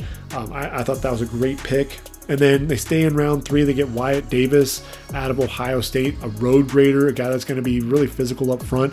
I think he ultimately steals that starting spot away from Dakota Dozier, who really kind of struggled last season. They brought him back. I think Wyatt Davis is going to take over that starting spot there. And then the final pick in round 3, they get Patrick Jones out of Pittsburgh. When you look at it, you've got Danielle Hunter, you've got Stephen Weatherly. To get Patrick Jones, a guy who should really, I was expecting to be a day 2 pick. Some people did not have him coming off the board in day 2, but I honestly thought that he was going to end up being a day 2 guy. And what you have here with Patrick Jones, he's a guy that actually teamed up really well and worked well with Rashad Weaver there with Pittsburgh. And so he's going to team with a guy like Danielle Hunter. So you kind of like that a little bit. This is a guy who has a nice array of pass rush moves, can beat you with speed off the edge, offers a nice ripper arm over, can also beat the oversetting offensive tackle with an inside move to the quarterback. 17 and a half sacks given up. I'm sorry, not given up, but 17 sacks recorded. And then his performance during the Senior Bowl was really weird. During the practice, according to Pro Football Focus, his one-on-one win rate of 17% was the lowest among the edge rushers. When the lights were brightest, though, game time, man, this dude was a menace, racking up 2 sacks, 4 QB pressures. I think he's going to provide some nice depth, 6'5", 260, decent length. So, Mike Zimmer loves those guys, those rangy defensive ends. Round 4, Kenny Nwangwu out of Iowa State, I thought was a bit of a reach, a speedy back. This guy wasn't even a starter there at Iowa State. He was backing up Breece Hall. He's a guy that could end up being challenge KJ Osborne in the kicking game. Maybe that's why he was brought in. But I think he's gonna struggle to beat out Alexander Madison or Amir Abdullah. I had him coming off the board in round 7. They get Cameron Bynum there in round 4 out of Cal. This is a guy who started 42 games for the Bears. So I think that was a nice pick. You got Janarius Robinson out of Florida State at pick number 134. That's the third of their 4th round picks. And he's a guy, he has, again, another guy who's a rangy defensive end. So you know exactly what Zimmer's looking for, what Mike Zimmer likes. He's 6'5", 263, tremendous arm length, and a guy he was inconsistent. 20 and a half tackles for loss, 8 sacks, and when you watched him play, there were some splash plays, but he just kind of left you wanting more, so you're hoping that they can get more out of him there in Minnesota. Round 5, Ihmir Smith-Marsette. I had a late day 3 grade on him. He's explosive, a bit undersized, a guy that I think can get vertical, and look, if you tuned into that Holiday Bowl performance that Iowa had against USC, I think you really start to see what this guy can do. He scored against the Trojans with a reception, a rushing touchdown, and in the return game. So that versatility is going to offer up some of that capability there in Minnesota. Just 110 receptions for 1,615 yards and 14 touchdowns. I know Iowa likes to run the ball first, but you would have liked to have seen better production out of him as well. He's going to have to challenge Olabisi Johnson, Chad Beebe to be that number 3 receiver. Even KJ Osborne, I just don't know that he has the chops to be able to do it. I was actually expecting Minnesota to go after a receiver sooner and potentially target someone who could be a slot guy to complement Jefferson and Thielen. In round 5, the last pick is Zach Davidson there out of Central Missouri, the tight end. This is a guy who I think is really athletic. He's 6'5", 240 pounds, a guy that to me, I really enjoyed watching him play for the Mules there of Central Missouri. If you haven't gotten to see him play, Google him, find his highlights, see if you can get some of the cut-ups, because he really is a lot of fun to watch. And a guy that, when I look at him and look at what he was able to do out there, very athletic, and for a guy who's over 6'5", playing that tight end position, what you really saw out of him was his ability to make plays in space. Guy that looked like a receiver at times. And yes, he's going up against inferior competition, but he ran routes really well, knew how to get himself open. Those were some of the things that really jumped off for me. Just a very athletic tight end. And look, you lost Kyle Rudolph. You've got Irv Smith on the roster, and when you look at Zach Davidson, I think he has a great chance to be a sleeper in this draft. Ultimately, a guy that 51 catches in his career, over 1,100 yards. In 2019, that's really the year that he kind of set the world on fire, and really had everyone take notice of him. 40 catches, 894 yards, and 15 touchdowns. Again, a playmaker. I like him there in round 5. I think he'll end up being the backup there to Irv Smith. And then, finally with Minnesota, rounding out their draft picks, Minnesota ends up going after Jalen Twyman there, pick number 199 overall. And Jalen Twyman, look, this is a guy who had the ability, to potentially be a day 2 pick. He falls all the way to round 6, and this is a guy, look, he was 6'1", 290. He's bulked up to 317. He can rep out 225 40 times, but he ran that 5'4" 40 at his pro day, so clearly showed up, just out of shape. I think, because how do you run that 5'4" 40? This is a guy, when he was playing, he was winning with that burst off the football, splitting double teams, also showing power at the point of attack, could collapse the pocket from the interior. Look, 2019 he had 10.5 sacks, so you thought that he was going to be one of those top pass rushers along the interior. If you can get him into that playing shape, when you think about it, you've got Michael Pierce, Dalvin Tomlinson, and James Lynch on the interior of that line. You add Jalen Twyman to that mix, and you can potentially have something from a pass rush standpoint. If you can get that interior pass rush, he's just got to make sure that he can prove that he's in shape. That could potentially end up being a steal when it's all said and done. Chicago. I knew Chicago was going to have to trade up and get a quarterback. Ultimately, I didn't think that it was going to be Justin Fields. I thought ultimately they were going to end up getting Trey Lance, but they did trade up to get a quarterback, and this made so much sense in the world. Matt Nagy and Ryan Pace needed to get a quarterback. They needed to make a statement.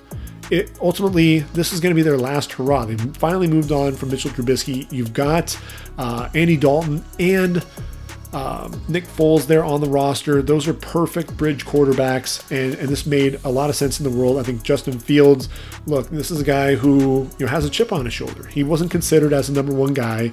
Really, it sounded like San Francisco, he was the third quarterback mentioned there, and it's really kind of surprising when you think about it.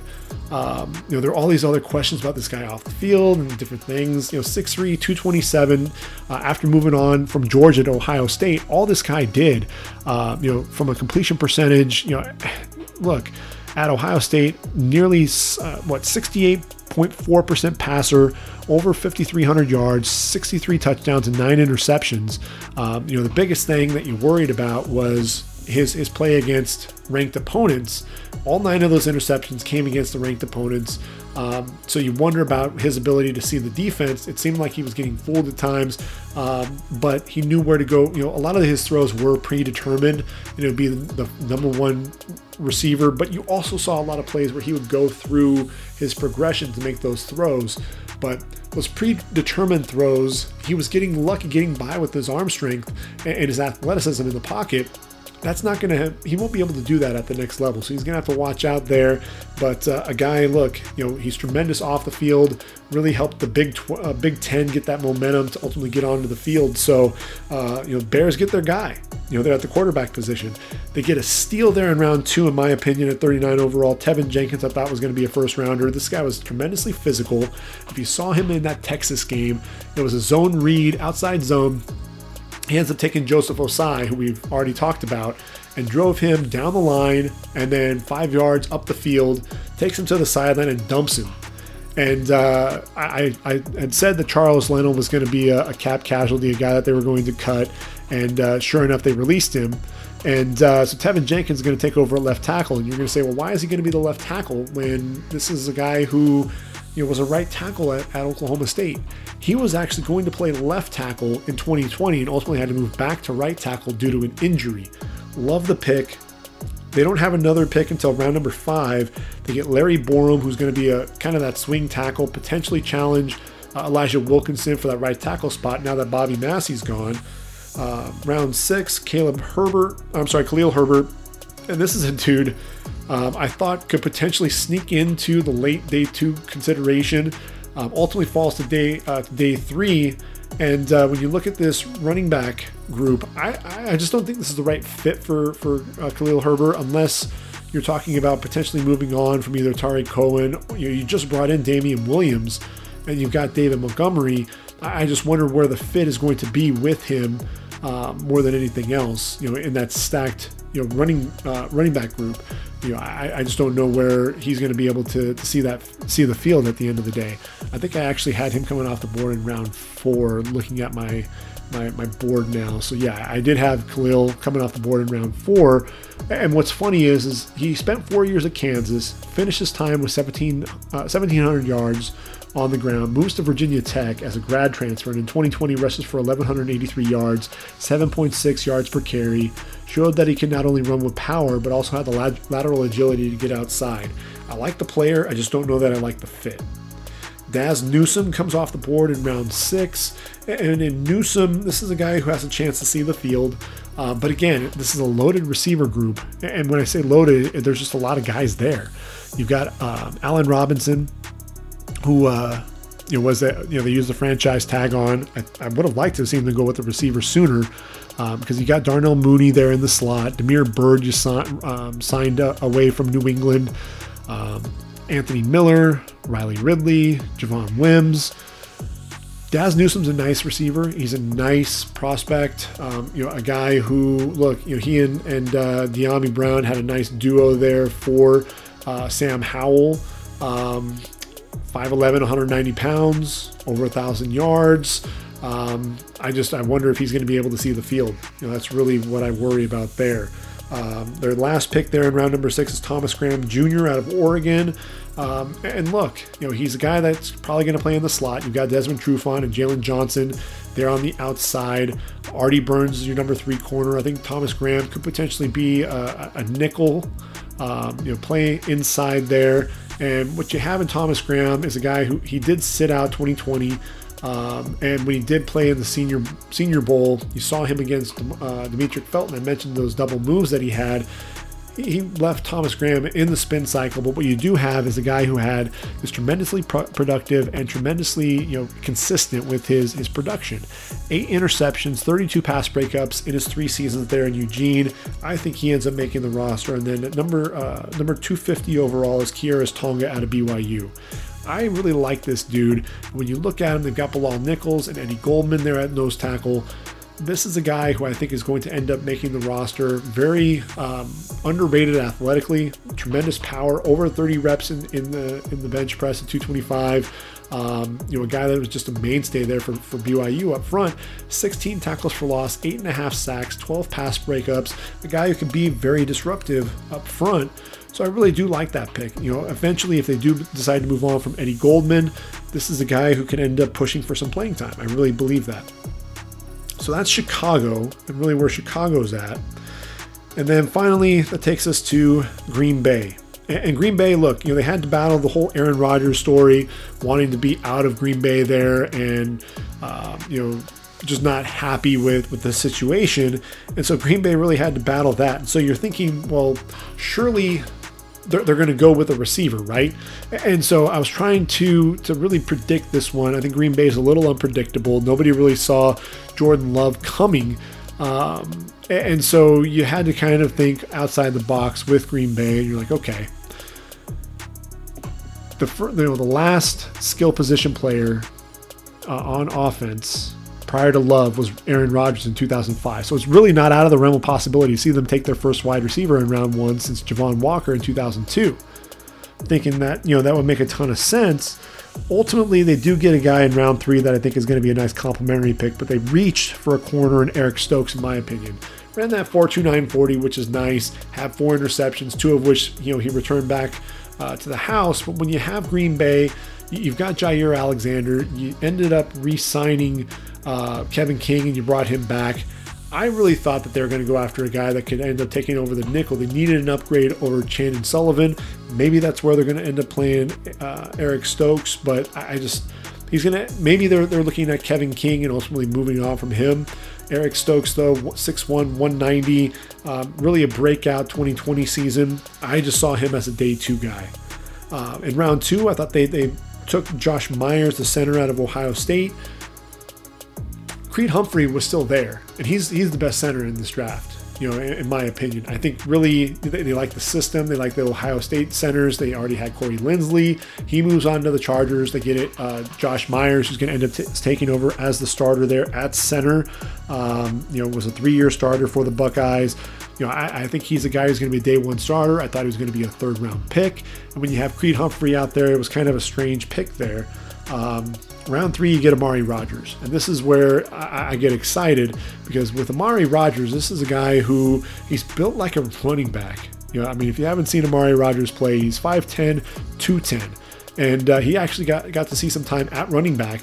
When you look at this running back group, you've got Aaron Jones, and you've got A.J. Dillon, and Jamal Williams is no longer there. So you can potentially see Matt LaFleur get a little creative and put him into the backfield. 1,000-yard receiver in 2020. The Tigers could rely on his consistency, his reliable hands, his route running, suddenness in and out of his breaks. He did tear his ACL and ultimately battled back, got his speed back up to it. Now that he's regained that lateral agility to really shake you in the open field, I think he's going to be a sleeper. Aaron Rodgers hasn't had a threat in the slot since Randall Cobb. So I think he'll be a nice complimentary receiver for Davante Adams. And then you have Allen Lazard and Marquez Valdez-Scantling. there as well. You've got Robert Tonyan, who really proved himself as a tight end. Aaron Jones as a receiver out of the backfield. So I like the pick. I thought they were going to go a little bit sooner, and I would have liked to have seen them go after another receiver. They just didn't do that. Royce Newman is a guy. He could be a tackle, could be a guard, could be that swing tackle, could potentially even challenge Billy Turner there at the right tackle position. I think ultimately he's going to kick inside to guard, potentially challenge Lucas Patrick for that right guard spot.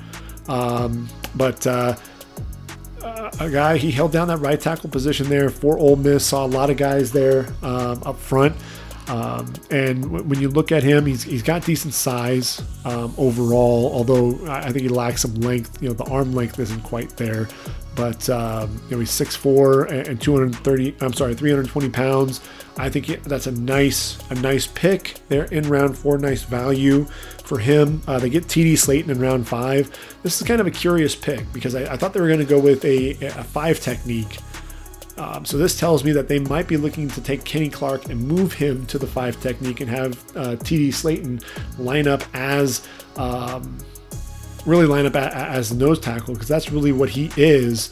And he's a big dude. He's going to take up a lot of space. And when I say big dude, yeah, this dude is huge. When you watch TD Slayton play, you see the power, and that's really evident. Power in his hands. Look, 6'5", 340 pounds.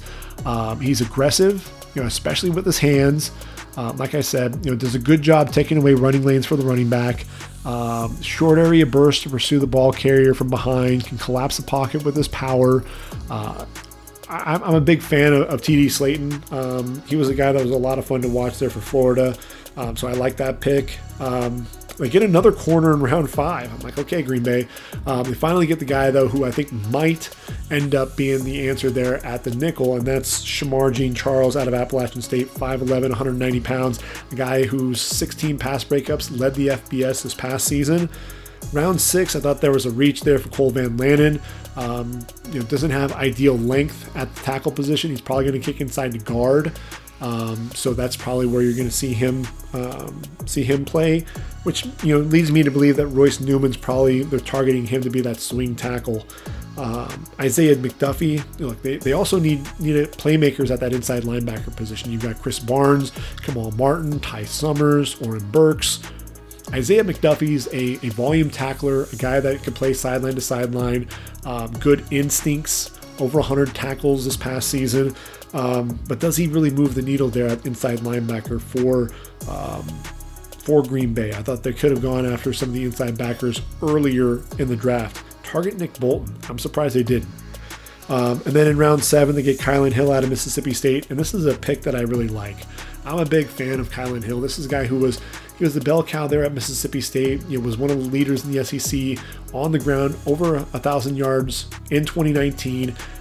Mike Leach comes in, he changes his game up. Only played in 3 games in 2020 due to injury, but 23 receptions during that time. Also a good pass protector. He's the guy that's going to stick on this roster, end up being that number 3 running back in this group.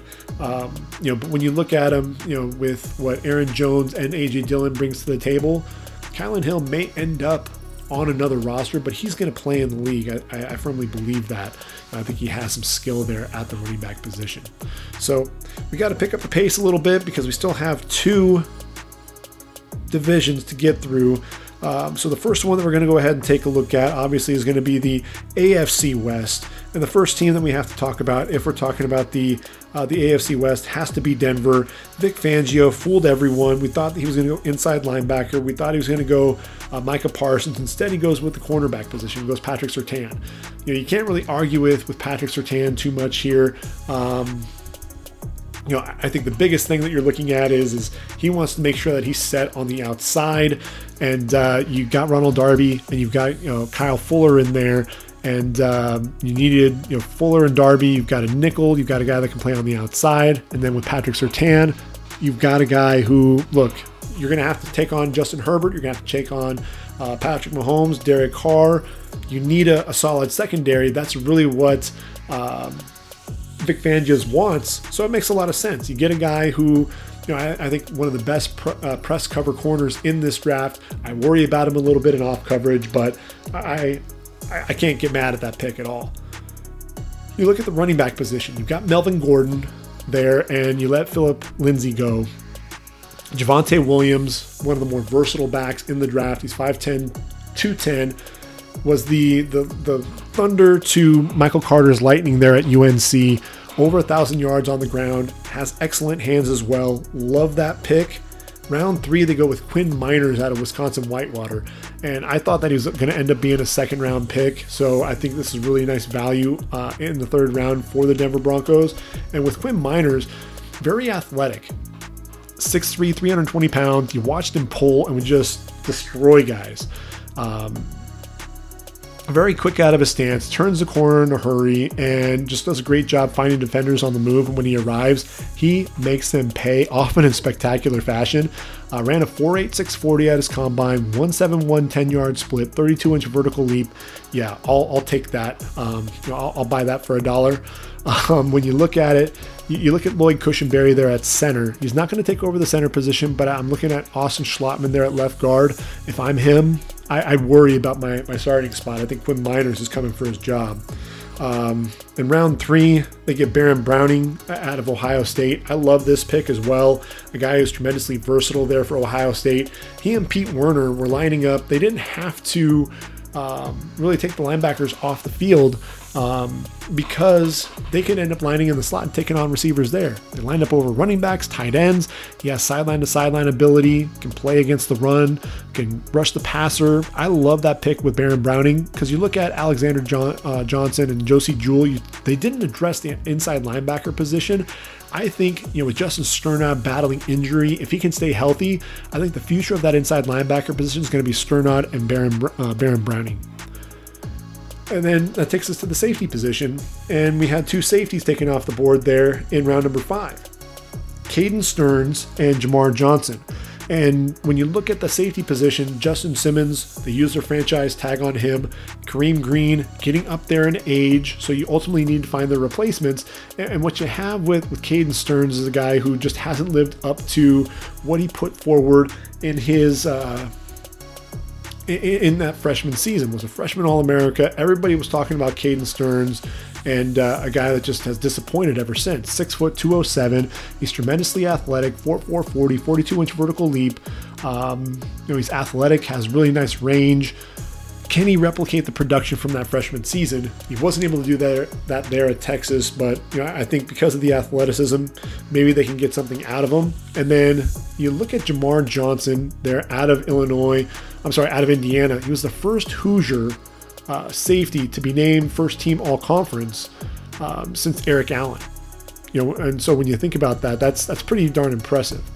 And a guy who I think was rarely out of position, very quick with his transitions, closes in a hurry and off coverage, had 4 interceptions, 2 of those against Justin Fields.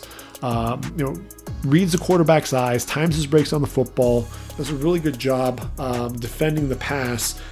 I like that pick. I think he'll end up being a starter when it's all said and done for Denver whenever the dust settles there on the back end of the defense. Probably not this year, but be on the lookout for him. Tremendous value. Surprised that he fell to day 3. Seth Williams falling to day 3, 6th round, big receiver, not the fastest by any means. But you look at this receiving core, you have Cortland Sutton and Jerry Jeudy, Tim Patrick and KJ Hamler. They didn't have the big-bodied receiver. This is a guy, he's 6'3", 217, the master of the back shoulder throw. He's a big dude. I like the pick there. I think that's a nice pickup. You look at Kerry Vincent in round number 7, the first of 3 7th-round picks. Sat out there 2020 for LSU, but had 4 interceptions in 2019. A guy who could potentially work in there at that corner position. If Darby and Fuller are 1-year rentals, you could potentially look at Patrick Surtain, Michael Ojemudia as the corners on the outside, with Bryce Callahan and Kerry Vincent potentially on the inside. Jonathan Cooper, this is a guy who I think is going to be an edge rusher, outside linebacker.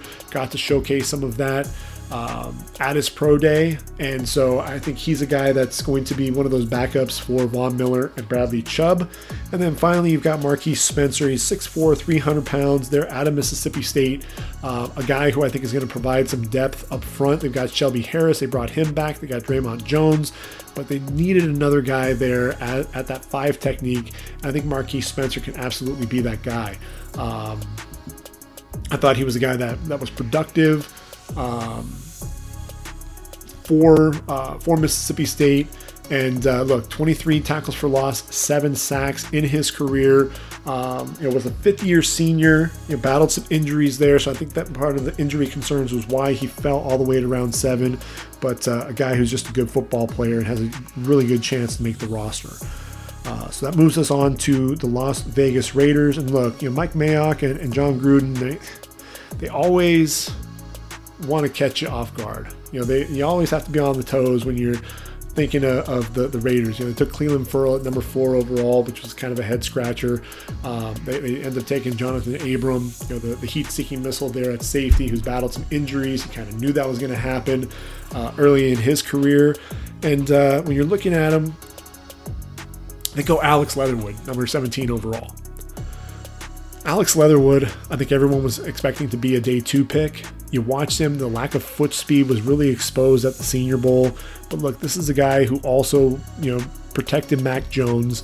He was, a guy that was a road grader, opening up a ton of holes there for Najee Harris. So I think that's really what they were looking for, was a right tackle to complement Colton Miller, and a guy that, he can open up a ton of holes there for Josh Jacobs running the football. And what's interesting is they get the Outland Trophy Award winner, and then they also go after the Thorpe Award winner in round 2 in Trevon Merrick. I thought Merrick was going to be the first round pick. I thought that would have been tremendous value. So to get him in round 2, I thought was a tremendous pick. So it's one of those things to where you scratch your head with Alex Leatherwood. If he ends up panning out, then he's going to, Mike Mayock and company are going to look like geniuses. But with Trevon Merrick, what you have here is a guy who can complement Jonathan Abram really well.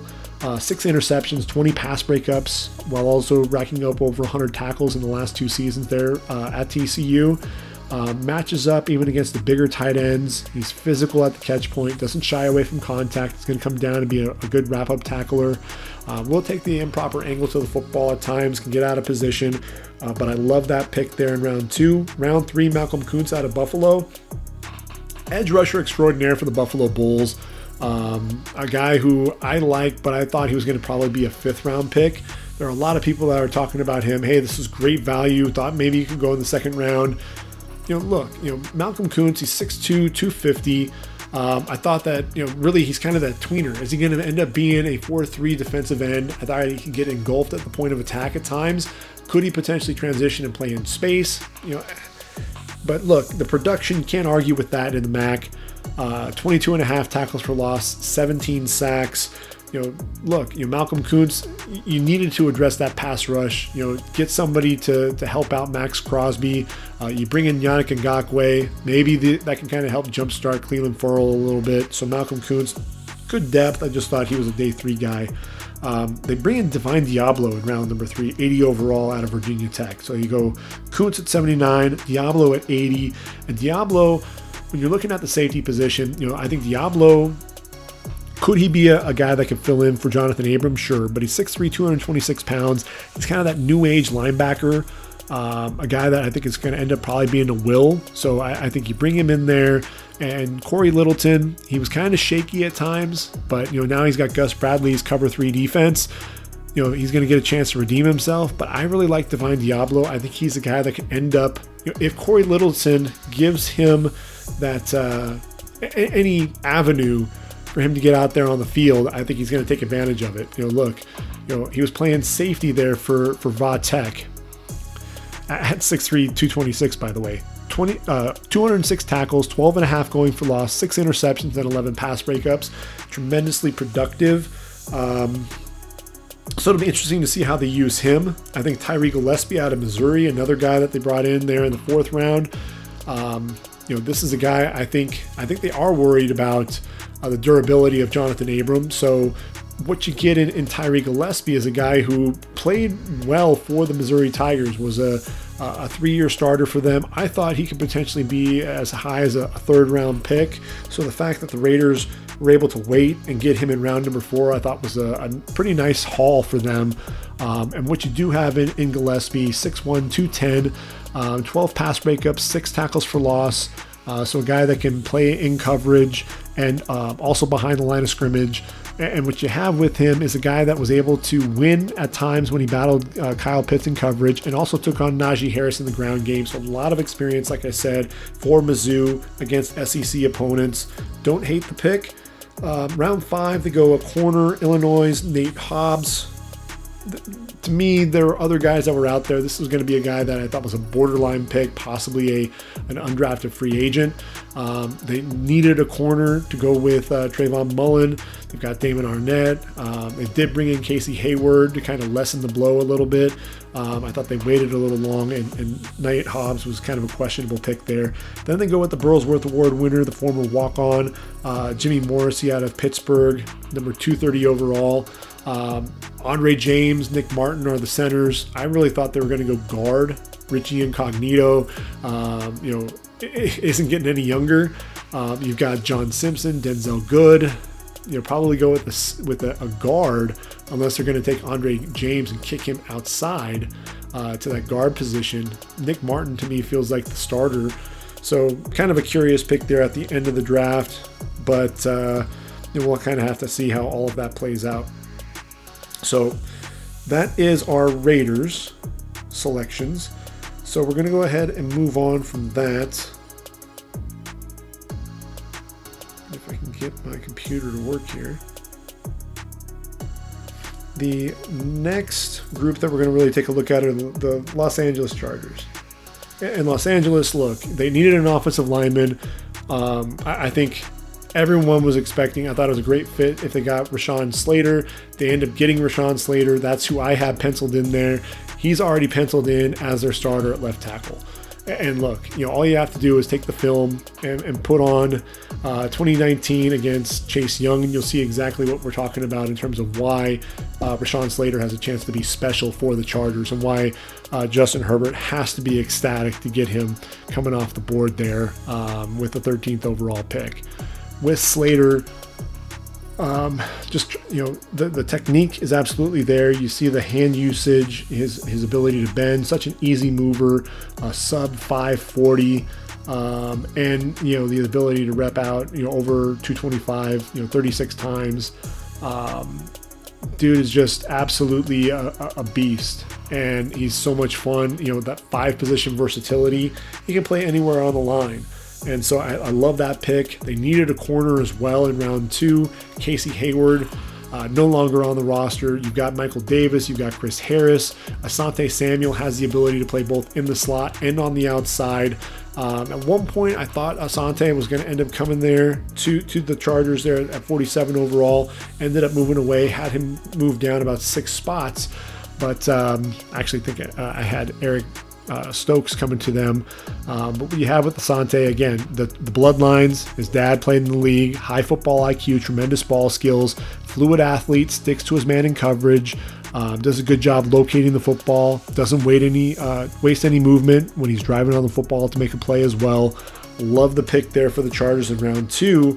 Round 3, they pick up Josh Palmer. I'm not a huge fan of his. He's 6'2", 6'3", 210 pounds. Did average 21 yards per catch in 2018.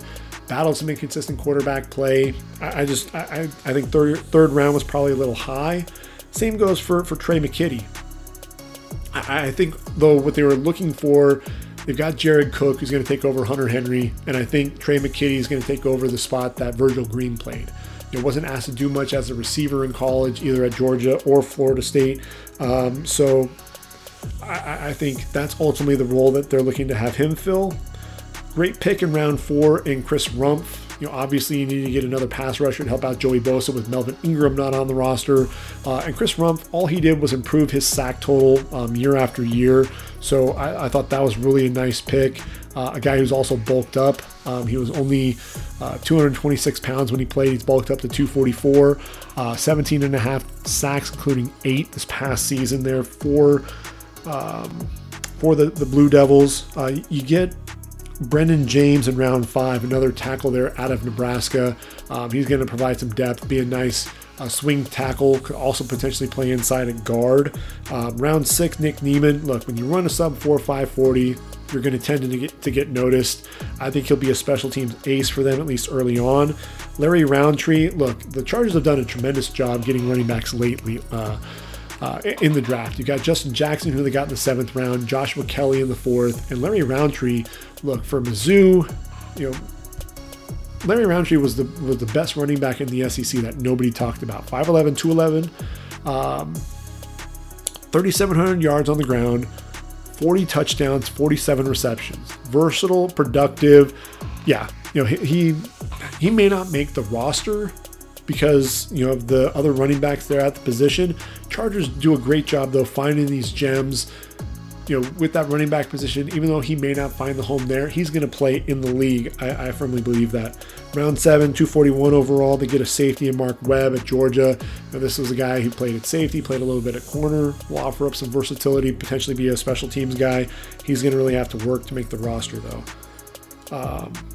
So that's the Chargers. KC, look, KC, what they did with their draft, They started off by trading away the first round pick and getting an offensive tackle in Orlando Brown. And obviously they needed to protect Patrick Mahomes. So what do they do this offseason? They get Joe Thuney to play left guard, Austin Blythe at center, Kyle Long at right guard. They bring back Mike Remmers. And oh, by the way, they get Laurent Duvernay-Tardif, the doctor who ultimately comes back after treating COVID-19 in 2020. In round 2, they get Nick Bolton. I knew they were going to go with the linebacker here. You've got Anthony Hitchens. You got Willie Gay. They needed that third linebacker with Damian Wilson gone. Nick Bolton is a chase linebacker. 3-year starter there from Mizzou. Love the pick at 58 overall. And then it's 63. How in the world is Creed Humphrey still on the board at pick number 63 overall? This is a guy... Orlando Brown had to have something to do with this pick. When you think about what Creed Humphrey meant for OU, comes in as a freshman, blocking for Kyler Murray. He's got 4 guys on that offensive line. It's a Joe Moore Award winning offensive line for the best O-line. Biggest trophy you've ever seen. But they had Brown at left tackle. The guards were Drew Samia and Ben Powers and Cody Ford at the right tackle. All guys playing in the league. And you got freshman Creed Humphrey. More than held his own with that group. They all leave and go to the league as a sophomore blocker for Jalen Hurts. He's got to bring in and break in 4 new starters and does a tremendous job with that. Then he gets to block for Spencer Rattler as a junior, former wrestler, understands leverage, pretty good athlete in his own right as well. Love the pick there. Round 4, you get Joshua Kando, a big rangy defensive end. Frank Clark needs some help at the edge rush position. I thought they reached for Joshua Kando though. Late day 3 guy in my eyes. Kind of reminds me a little bit of Tano Passignon with his size. Round 5, they get an athletic tight end in Noah Gray. A guy who stretched defenses a little bit there for the Duke Blue Devils. Not much of a guy in terms of blocking, but he's going to be a really nice receiver. He's a little undersized, 6'3", 240, over 100 catches in his career, 948 yards and 8 touchdowns. Cornell Powell out of Clemson. This is a guy who bided his time behind a lot of receivers, really took advantage of that, a guy that can definitely get vertical, a guy that can play in the slot or on the outside, a guy who can ultimately fill that number 4 receiver spot. You got Tyreek Hill, Mecole Hardman, Demarcus Robinson, Byron Pringle, and Cornell Powell battle for that number 4 receiver spot after that. And then they get tremendous value getting Trey Smith there in round number 6. You've really bolstered that line. Trey Smith, I think everybody thought he was going to be a second day pick, but with all the concerns with the medicals that are well documented with the blood clots and everything else, that's why he falls to round 6. He's a guy who has experience at tackle, but he's going to be an inside guy.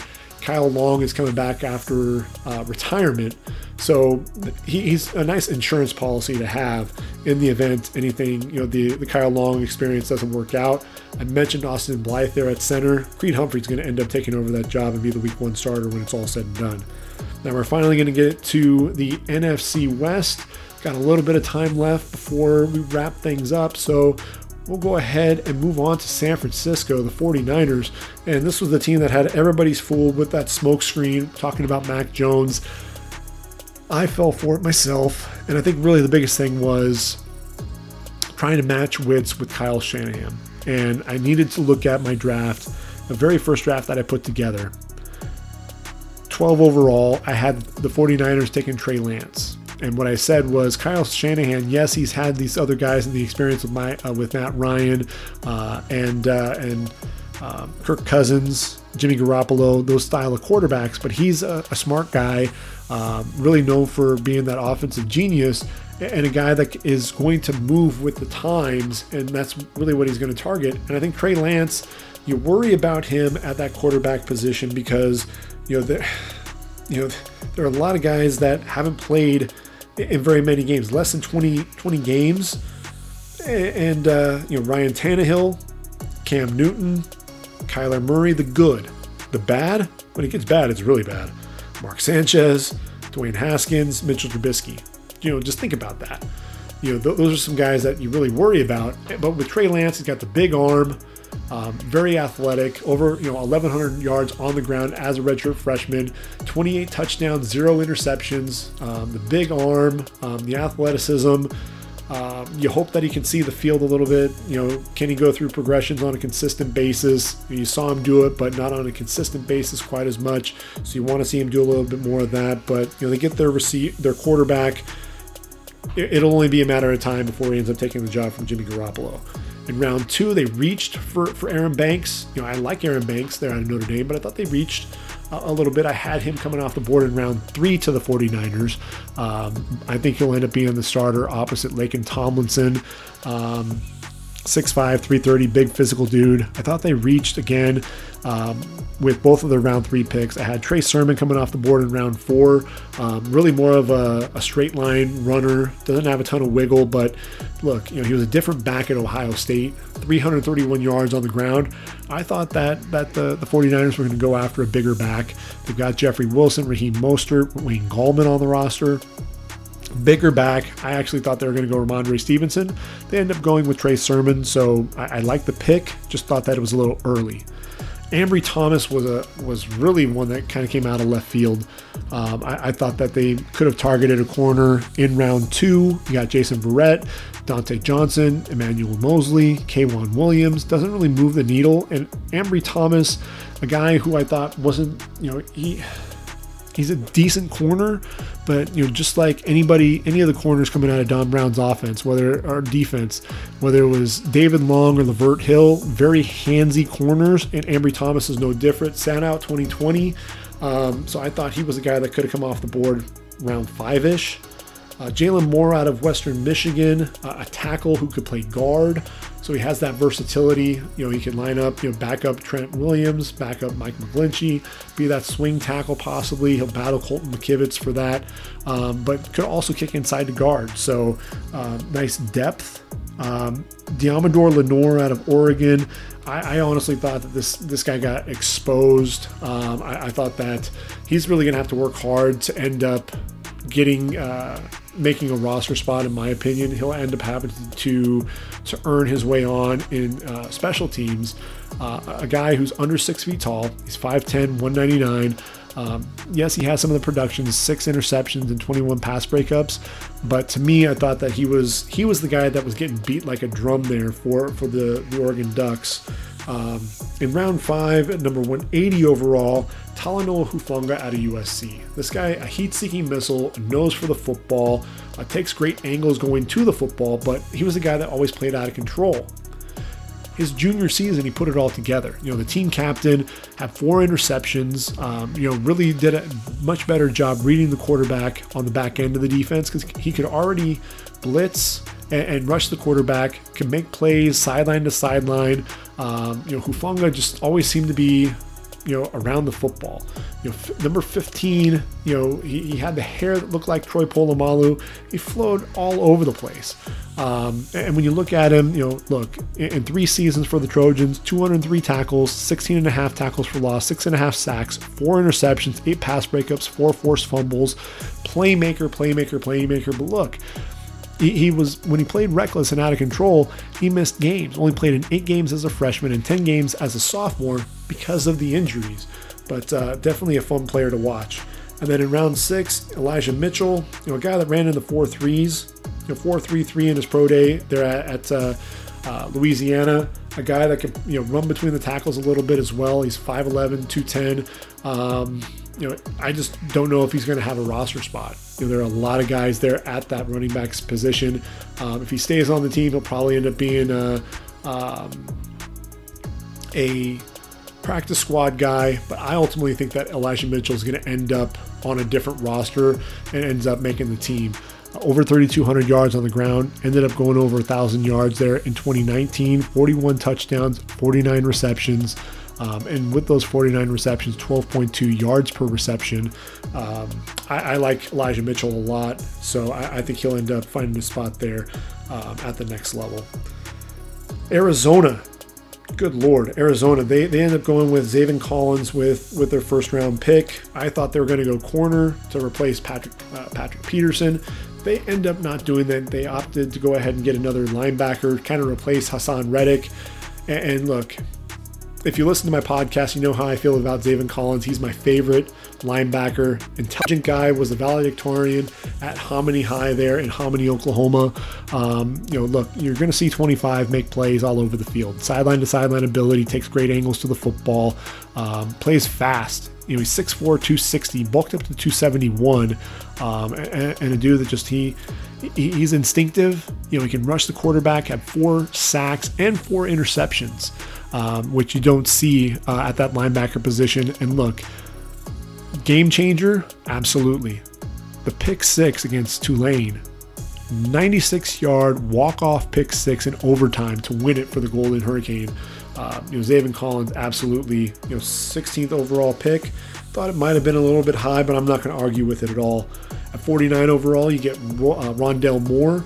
You've got AJ Green and Andy Isabella, Christian Kirk to complement DeAndre Hopkins. You need a guy that's going to push vertically. Rondell Moore is going to be a beast in the slot. The biggest thing is can he stay healthy? This is a guy after his freshman season, 114 receptions, over 1,200 yards, 12 touchdowns, freshman All-America honors. Couldn't stay healthy in those last 2 seasons. But look, he's a big ball of muscle, 400-pound bench press, 600-pound squat. The medicals are really the biggest issue there, but he could potentially end up being a steal there for Arizona in round 2. They finally get their corner in round 4. Marco Wilson, inconsistent play, but ran in the 4.3s. Victor Dimukeje there out of Duke came off the board in round number 6. I think that's probably about the right value for Victor. And look, he was a guy at times, was more consistent, putting pressure on the quarterback than his running mate in Chris Rumpf. Dimukeje, he's 6'1", 262. 32 tackles for loss, 21 and a half sacks. So I think he provides some nice depth there at the defensive end position. The question is really where's he going to play? That was the big thing that I was trying to figure out because of his size. Where does he fit? Well, Marcus Golden is 6'2", 260. So I think they really found the type of player that they like there at that edge rusher position. They get Tate Gowan out of UCF. He's a big corner, 6'2", sat out this past season. I actually like him better than Marco Williams. I'm sorry, Marco Wilson, to be honest. In round 7, they get James Wiggins out of Cincinnati. He could potentially be a steal. He's battled injuries. I think if he can stay healthy, he'll end up being the strong safety next to Budda Baker. I was actually trying to will him into being a second-round pick because I'm a big fan of his. Not second round, but second-day pick. 5'11", 209. Ran a this is a guy, he high football IQ, reads the defense, reads the offense quickly, really does a good job setting the back end and setting the tone there. He's going to come up and hit you, does a good job playing the football as well. Tore his ACL at the beginning of the 2019 season, rehabbed the injury in 5 months, but then he tore his meniscus falling down a flight of stairs. Shows up at his pro day, though, to show that he's an elite athlete. 4'4", 440, 38-inch vertical leap, bench press 225 20 times. I think he can be a starter if he can stay healthy. And then Michael Menet, the center, he's ultimately coming over. I think he'll end up being the backup center there to Rodney Hudson. If he does make the roster, I think he'll have an uphill battle there.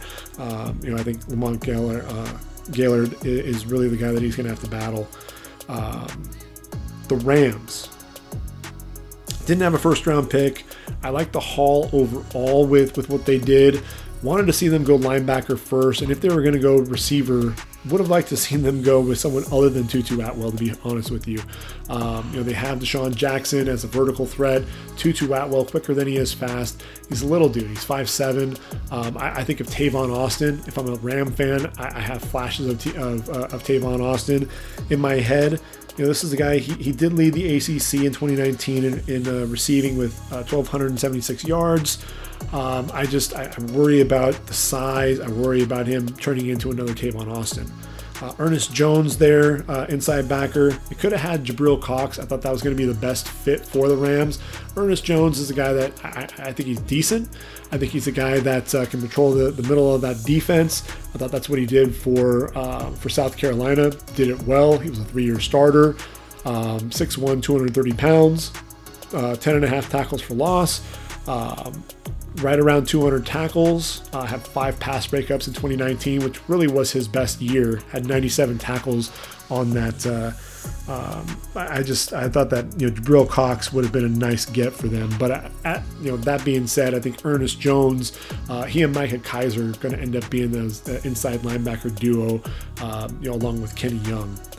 Bobby Brown III, look, 6'4", 325. He's going to be a guy that I think is going to end up pushing A'Shawn Robinson for playing time opposite Aaron Donald there at that 5 technique. Could also end up kicking inside and being a nose tackle as well, so he offers some of that versatility. But with Bobby Brown, I expected him to be off the board in round number 4. And this is a guy that 5.5 sacks this past season. Can collapse the pocket from the interior, powerfully built, anchors well at the point of attack, generates a ton of push up front, plays with leverage, has really long arms as well. So I like the pick there for the Rams. They get Robert Rochelle with their second, 4th round pick, 6'2" corner, 10 interceptions, 25 pass breakups there at Central Arkansas. He'll be the number 3 corner after Jalen Ramsey and Darius Williams for sure. Jacob Harris, a 6'5" receiver, former soccer player. He didn't play a whole lot there for UCF. I think he's going to ultimately bulk up and be a tight end. I don't know that he's going to make the roster, to be completely honest with you. Ernest Brown IV is going to be a guy that's going to push for playing time there at defensive end. He's another guy that was kind of a curious pick. I thought that taking him in round number 5 was a bit of a reach.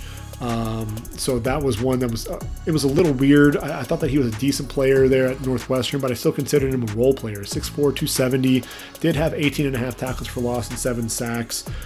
Jake Funk, they're out of Maryland. If Jake Funk can stay healthy, I think he'll end up making the roster as potentially that number 3 running back behind Cam Akers and Darrell Henderson. He's 5'10", 205. 60 carries, 516 yards, 8.6 yards per carry, and 3 touchdowns through 5 games with the Terps. But look, he prior to the 2020 season, he'd only played in 5 games. So you worry about him staying healthy. But if he can, I think he'll make the roster. They take Ben Skowronek, the wide receiver out of Notre Dame, 249 overall. Another big-bodied receiver. He has excellent hands. Another guy who could potentially be a tight end. But the guy that I'm, was most excited about for the Rams, taking this guy late, because they need another edge rusher. They need another guy to complement Leonard Floyd. At one point, I had Chris Rumph penciled in there to the Rams, and ultimately I had to move that because I thought, Chris Rumph, 3rd round pick. was really where I had him penciled in. But Chris Garrett out of Concordia, 6'4", 245. This is a dude, 48.5 tackles for loss, 36.5 sacks.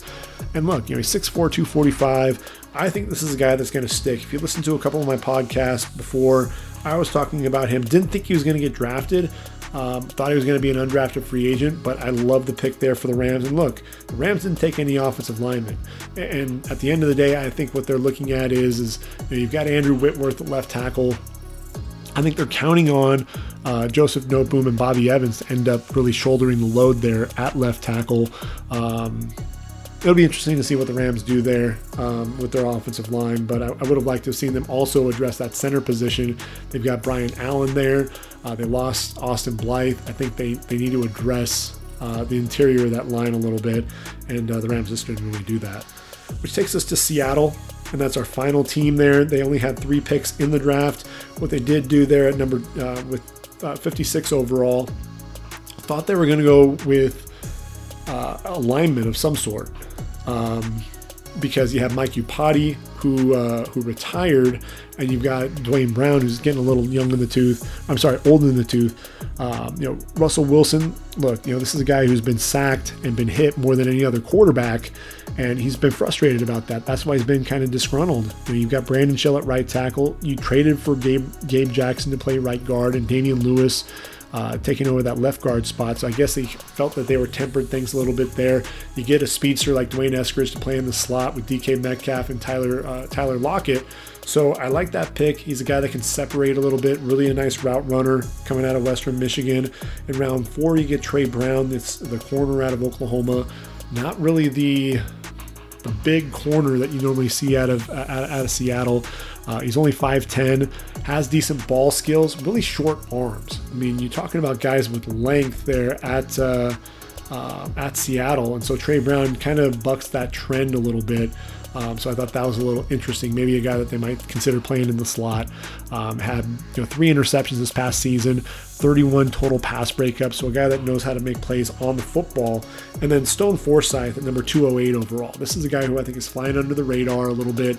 Some people thought he was going to be a late day 3 guy.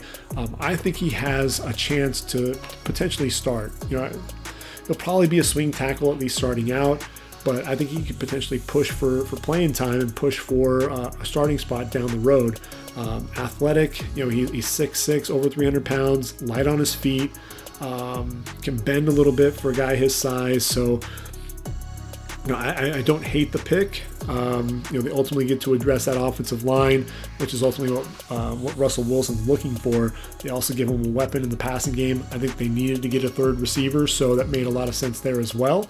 So that's Seattle. We've now made it through all 259 picks in the NFL draft. So we're going to go ahead and wrap up episode 37. Next time, what we'll be doing is taking a look at those undrafted free agents, who's going to end up making a mark there. And we'll also play by the numbers, take a look at how I did with the numbers overall.